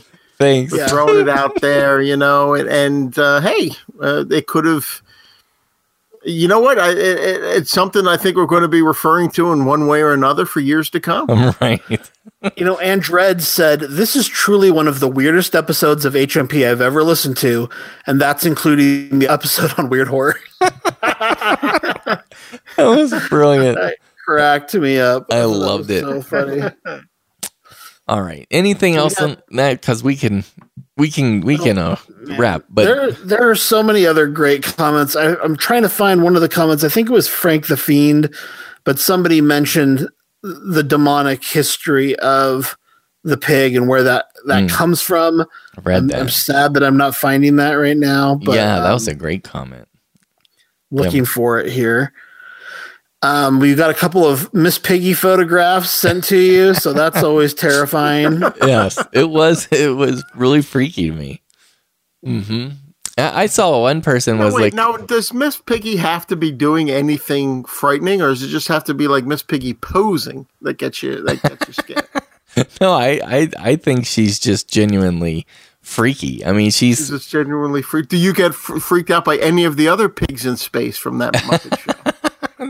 Not so much, but I will say, like, if I've always thought it would be great to make a slasher horror film where the slasher weapon of choice, the murder weapon, was like an edge trimmer, a weed whacker. Some people call them. I thought you were going to say eaters. a Miss Piggy doll. No, wait. I'm getting there. And then the mask, the slasher mask, would be a Miss Piggy head on a man. Okay. And wields an edge trimmer. That'd be freaking scary to me. Well, I heard Jim Henson's son just made an R-rated Muppet movie, so maybe that's in our future. Who knows? Maybe so. Maybe Miss Piggy goes ballistic.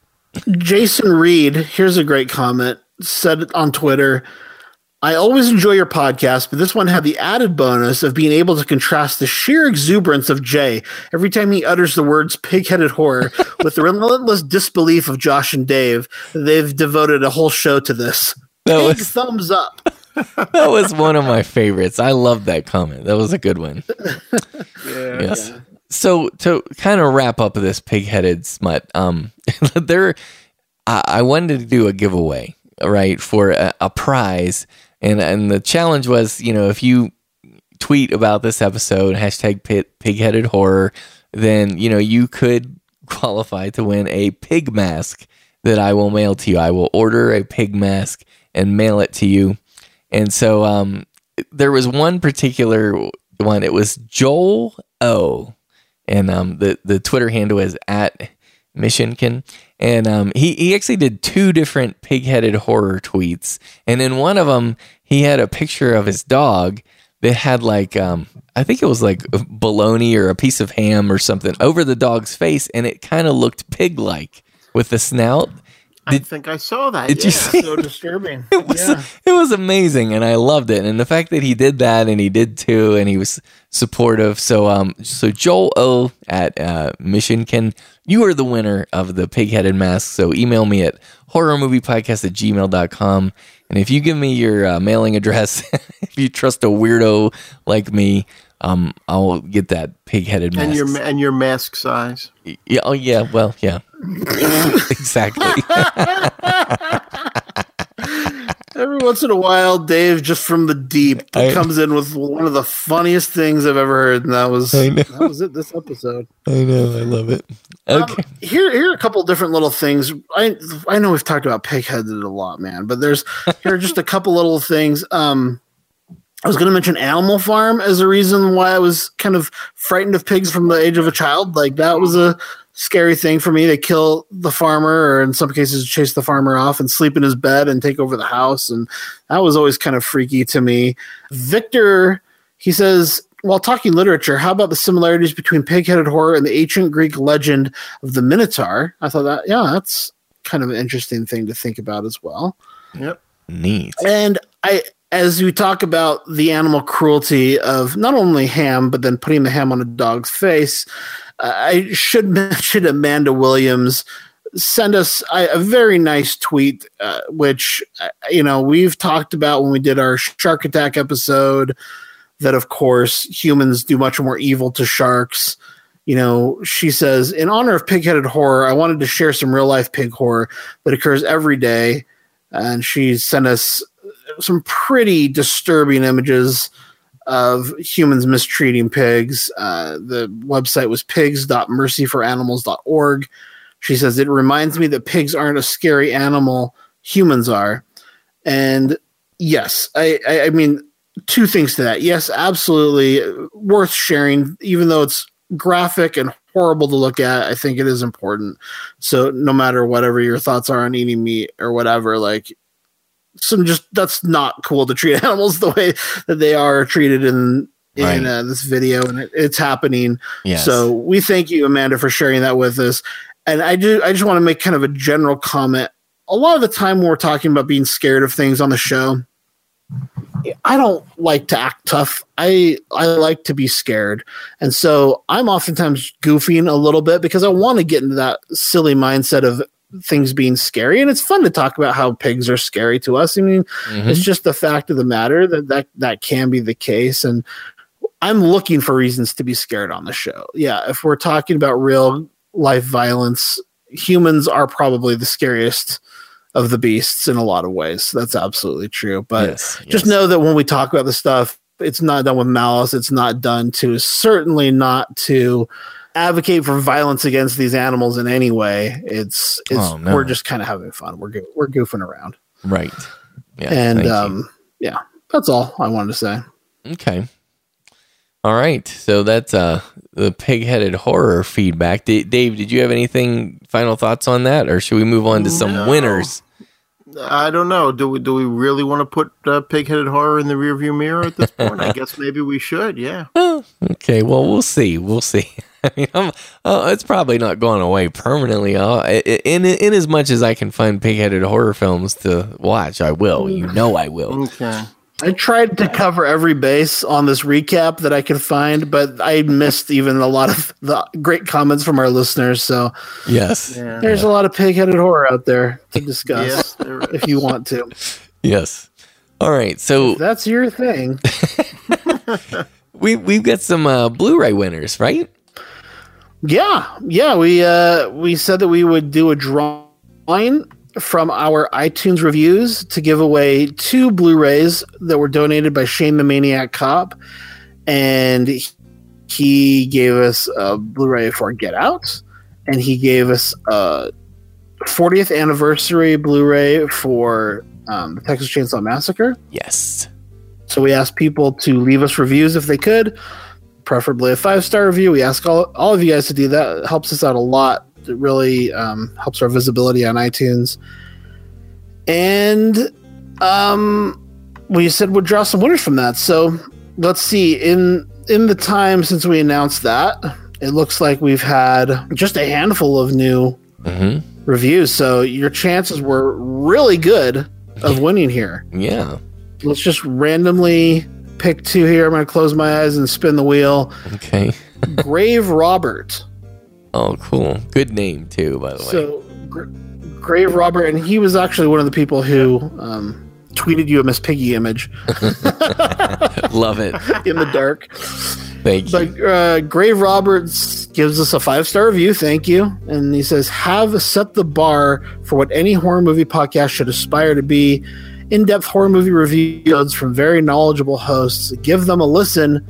Thank you, Robert. You are the winner of the Get Out Blu-ray. So get Jay your address, and we will get that shipped out to you. Just send us your mailing address to horrormoviepodcast@gmail.com. And Jay, I can ship those if you want. And then let's pick one more. This is from Joe Brunette, who's a longtime listener of the show.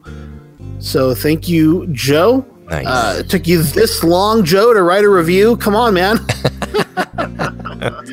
Joe gives us a 5-star review. He says, 5 stars isn't high enough. I've been a listener since the very beginning and have enjoyed every second of this podcast. It's refreshing to be involved in a community where people share the same interests.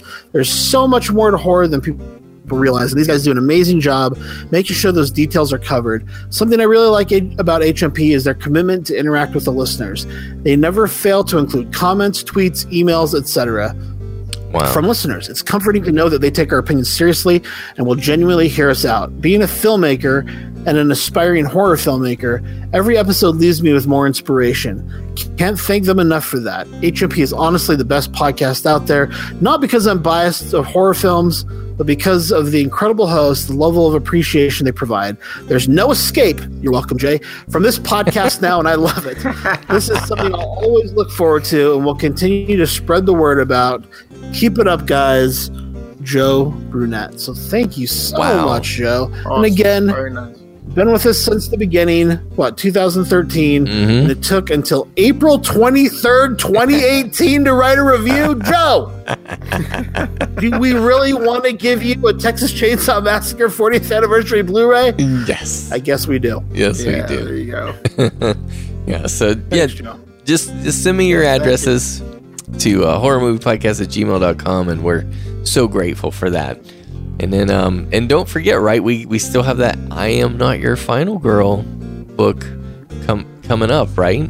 So for our female listeners who are on Twitter, just simply retweet the post about "I Am Not Your Final Girl" from this week, and you will be entered in the drawing for one book by Claire C. Holland. So, Dr. Shock, Dave Becker. Yeah. This very next episode coming up, episode 146. It is your theme. It is your turn to pick lamb-headed horror. I'm just kidding. I was trying to think of a headed horror that I could. I was horse-headed horror. I don't know what I was left, but. So tell us what you're covering so we can get ready. The theme that I've chosen is the Gates of Hell trilogy. Lucio Fulci's. Well, I guess it's an official trilogy. The movies are The City of the Living Dead, The Beyond, and House by the Cemetery. Love it. I'm looking forward to that. I'm really excited, and I will do my homework, Dave, so don't worry. I'll be ready for that. All right.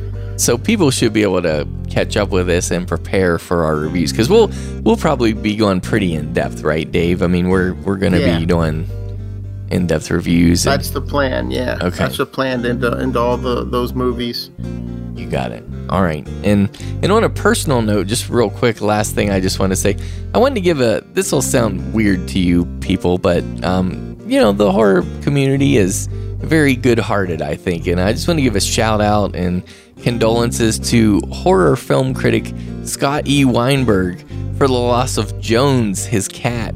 This guy loves that cat. Alien is his favorite horror movie, and he named his cat Jones after the cat in Alien. And the reason why that matters to me is because, number one, I'm a cat lover, and I heard a podcast with him once. He did like this impromptu, his top 10 horror films of it was like 2012 or 2013. It was a few years ago. And he did it like 4 a.m. He was still up. And his cat, Jones, kept interfering in that recording. And I just loved it. It was one of my favorite podcast recordings ever. And it was great. Anyway, that cat died this past week. And he was devastated. And so I just want to give a shout out. That sucks when they die. So anyways. Yeah. Well, on that note, we have listeners in Toronto and Nashville and places where there were other tragedies in the last week or so.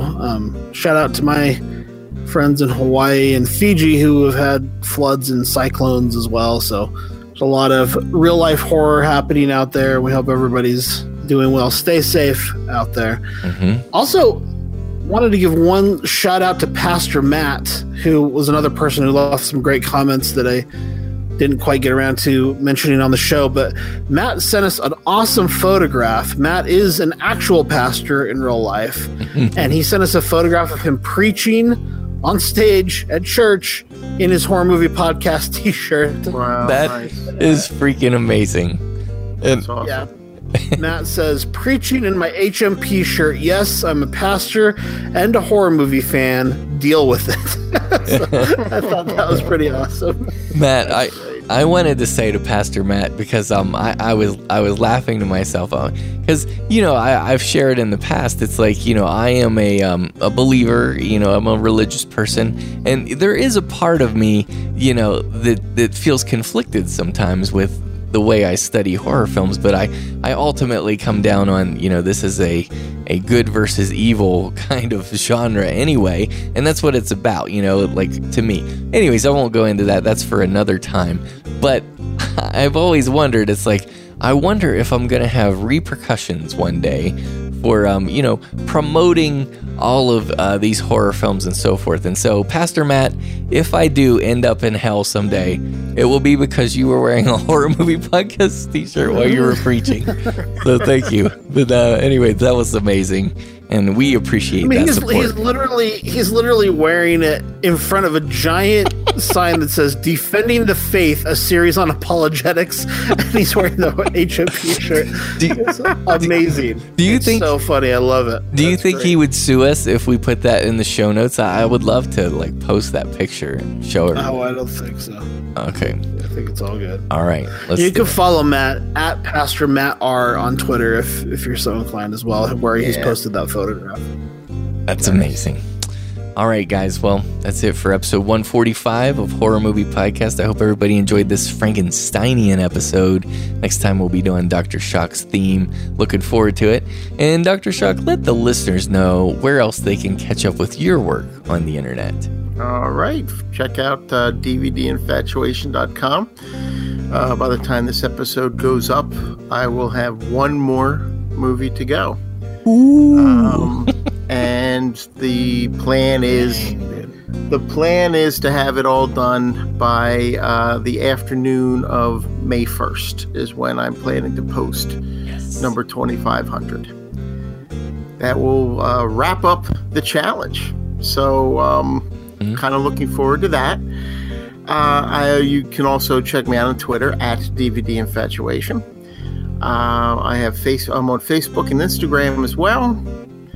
And I do have other podcasts. I do the We Deal in Lead podcast, the Universal Monsters cast. You could check those out also. Okay, sounds good. And what about you, Wolfman Josh? I just wanted to quickly mention two things I forgot to say on the show. One was in regard to the Suspiria remake. They showed footage from that as well at CinemaCon, and people said it was disturbing and difficult to watch. And Dakota Johnson, who is one of the stars and is the star of 50 Shades of Grey, she says the intensity of the Suspiria remake sent her to therapy. So that was good. That's a good sign, I think. Right. Yeah, it sounds like it. Sounds good. And that's basically it. I had just those little things that I had wanted to mention during the show. You can follow me on Twitter and Instagram and Facebook at Icarus Arts. And that's about it. Okay, that sounds good. And as for me, I finally did get up a new episode of Considering the Cinema, and it was about Ephraim Katz and the Film Encyclopedia. So if you want some great movie-related book recommendations, I don't think I put any horror books in this particular one, but still, it's good for that. If that doesn't interest you at all, it would be very boring, so don't listen to it. But what's not boring is moviepodcastweekly.com. That's an insane show. We're getting ready to review Avengers Infinity War. That'll be pretty epic. And you also get our summer movie preview for all genres that are coming out this summer. So check us out there. And you know what, guys? I don't know if you saw this. I did not see it when it happened at the time. I think it was around the Halloween season. But this is cool. Cosmopolitan, of all places, named Horror Movie Podcast as one of 12 creepy podcasts to send shivers down your spine. Yes. And that's really weird and cool. That's nice. A lot of the podcasts are like real horror stories or kind of spooky stories. The No Sleep podcast is on there. The Other Stories podcast. Alice Isn't Dead. That was like a fictional narrative kind of podcast. And then Lore, which, Jay, I know you're a fan of Lore. Mm-hmm. That came in at number 10. Horror Movie Podcast came in number 8. So, just saying. Just saying. There you go. Lore's got an HBO show, so... Yeah. Somebody give us a call. We're available. That's right. Yeah, right. That's right. I hope you can tell we love your comments, so we'd love for you to get involved in the Horror Movie Podcast community. If you're not already, keep those coming. You can leave a comment in the show notes or email us at horrormoviepodcast@gmail.com, or just call and leave us a voicemail at 801-382-8789. We have been getting some voicemails, and so we're going to get those played here on the show coming up, and I'm really excited about that. You can find all our episodes of Horror Movie Podcast, as well as the weekly Horror Movie Podcast and Horror Metropolis. That's 3 different shows. You You can find all of those on our website, horrormoviepodcast.com. You can subscribe free in iTunes and leave us a review. You can follow us on Twitter at HorrorMovieCast. We're also on Instagram. And I want to thank Fred Ingram for the use of his music for this theme song for this show. And I want to thank Fred Ingram for the use of his music for the Horror Movie Podcast theme song. You can find more of Fred's music at fredericingram.com. And we'd also like to thank Mr. Kagan Breitenbach for his classical reworking and orchestration of Fred's original theme. You can find more of Kagan's work at kaganbreitenbach.com. We'll have those linked in the show notes for this episode. And I think that's it for episode 145. We thank you for listening, and join us again Friday after next for Horror Movie Podcast, where we're dead serious about horror movies. My least favorite thing about the last episode was actually not the pig-headed horror, but Jay's continued reference to those we do not speak of on his chest. And I was really disturbed to see that you got a lot of support there too. People wanted to hear a lot more about your nipples, and I'm just like, no. Do that for considering the cinema. Okay. Yeah. Save that for that. That's perfect for that. Yeah. So a little bit ago when we were talking about like who loves The Village more, I was gonna wait. I was gonna ask, do you lick your Village DVD? Because I do. Like, I just love it. I kiss it and caress it. Anyways. Oh, come on, man. Yeah. I love it.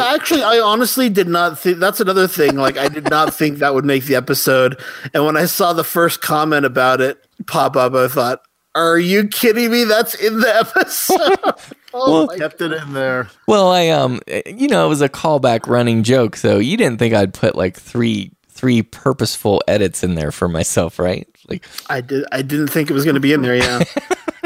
I was really surprised that it made the cut. But, what it does remind me of with the licking of William Rowan Jr., our good friend, has a rating where he calls it keep it under your pillow and give it secret kisses. I think that's about as far as I can go. I think that's where I draw the line. I love when he says that. That's great. Well, I'm questioning my actual DVD infatuation now because I've never kissed any of my DVDs. You're kidding. Never. Oh yeah, you got to sometimes. Sometimes they need some love.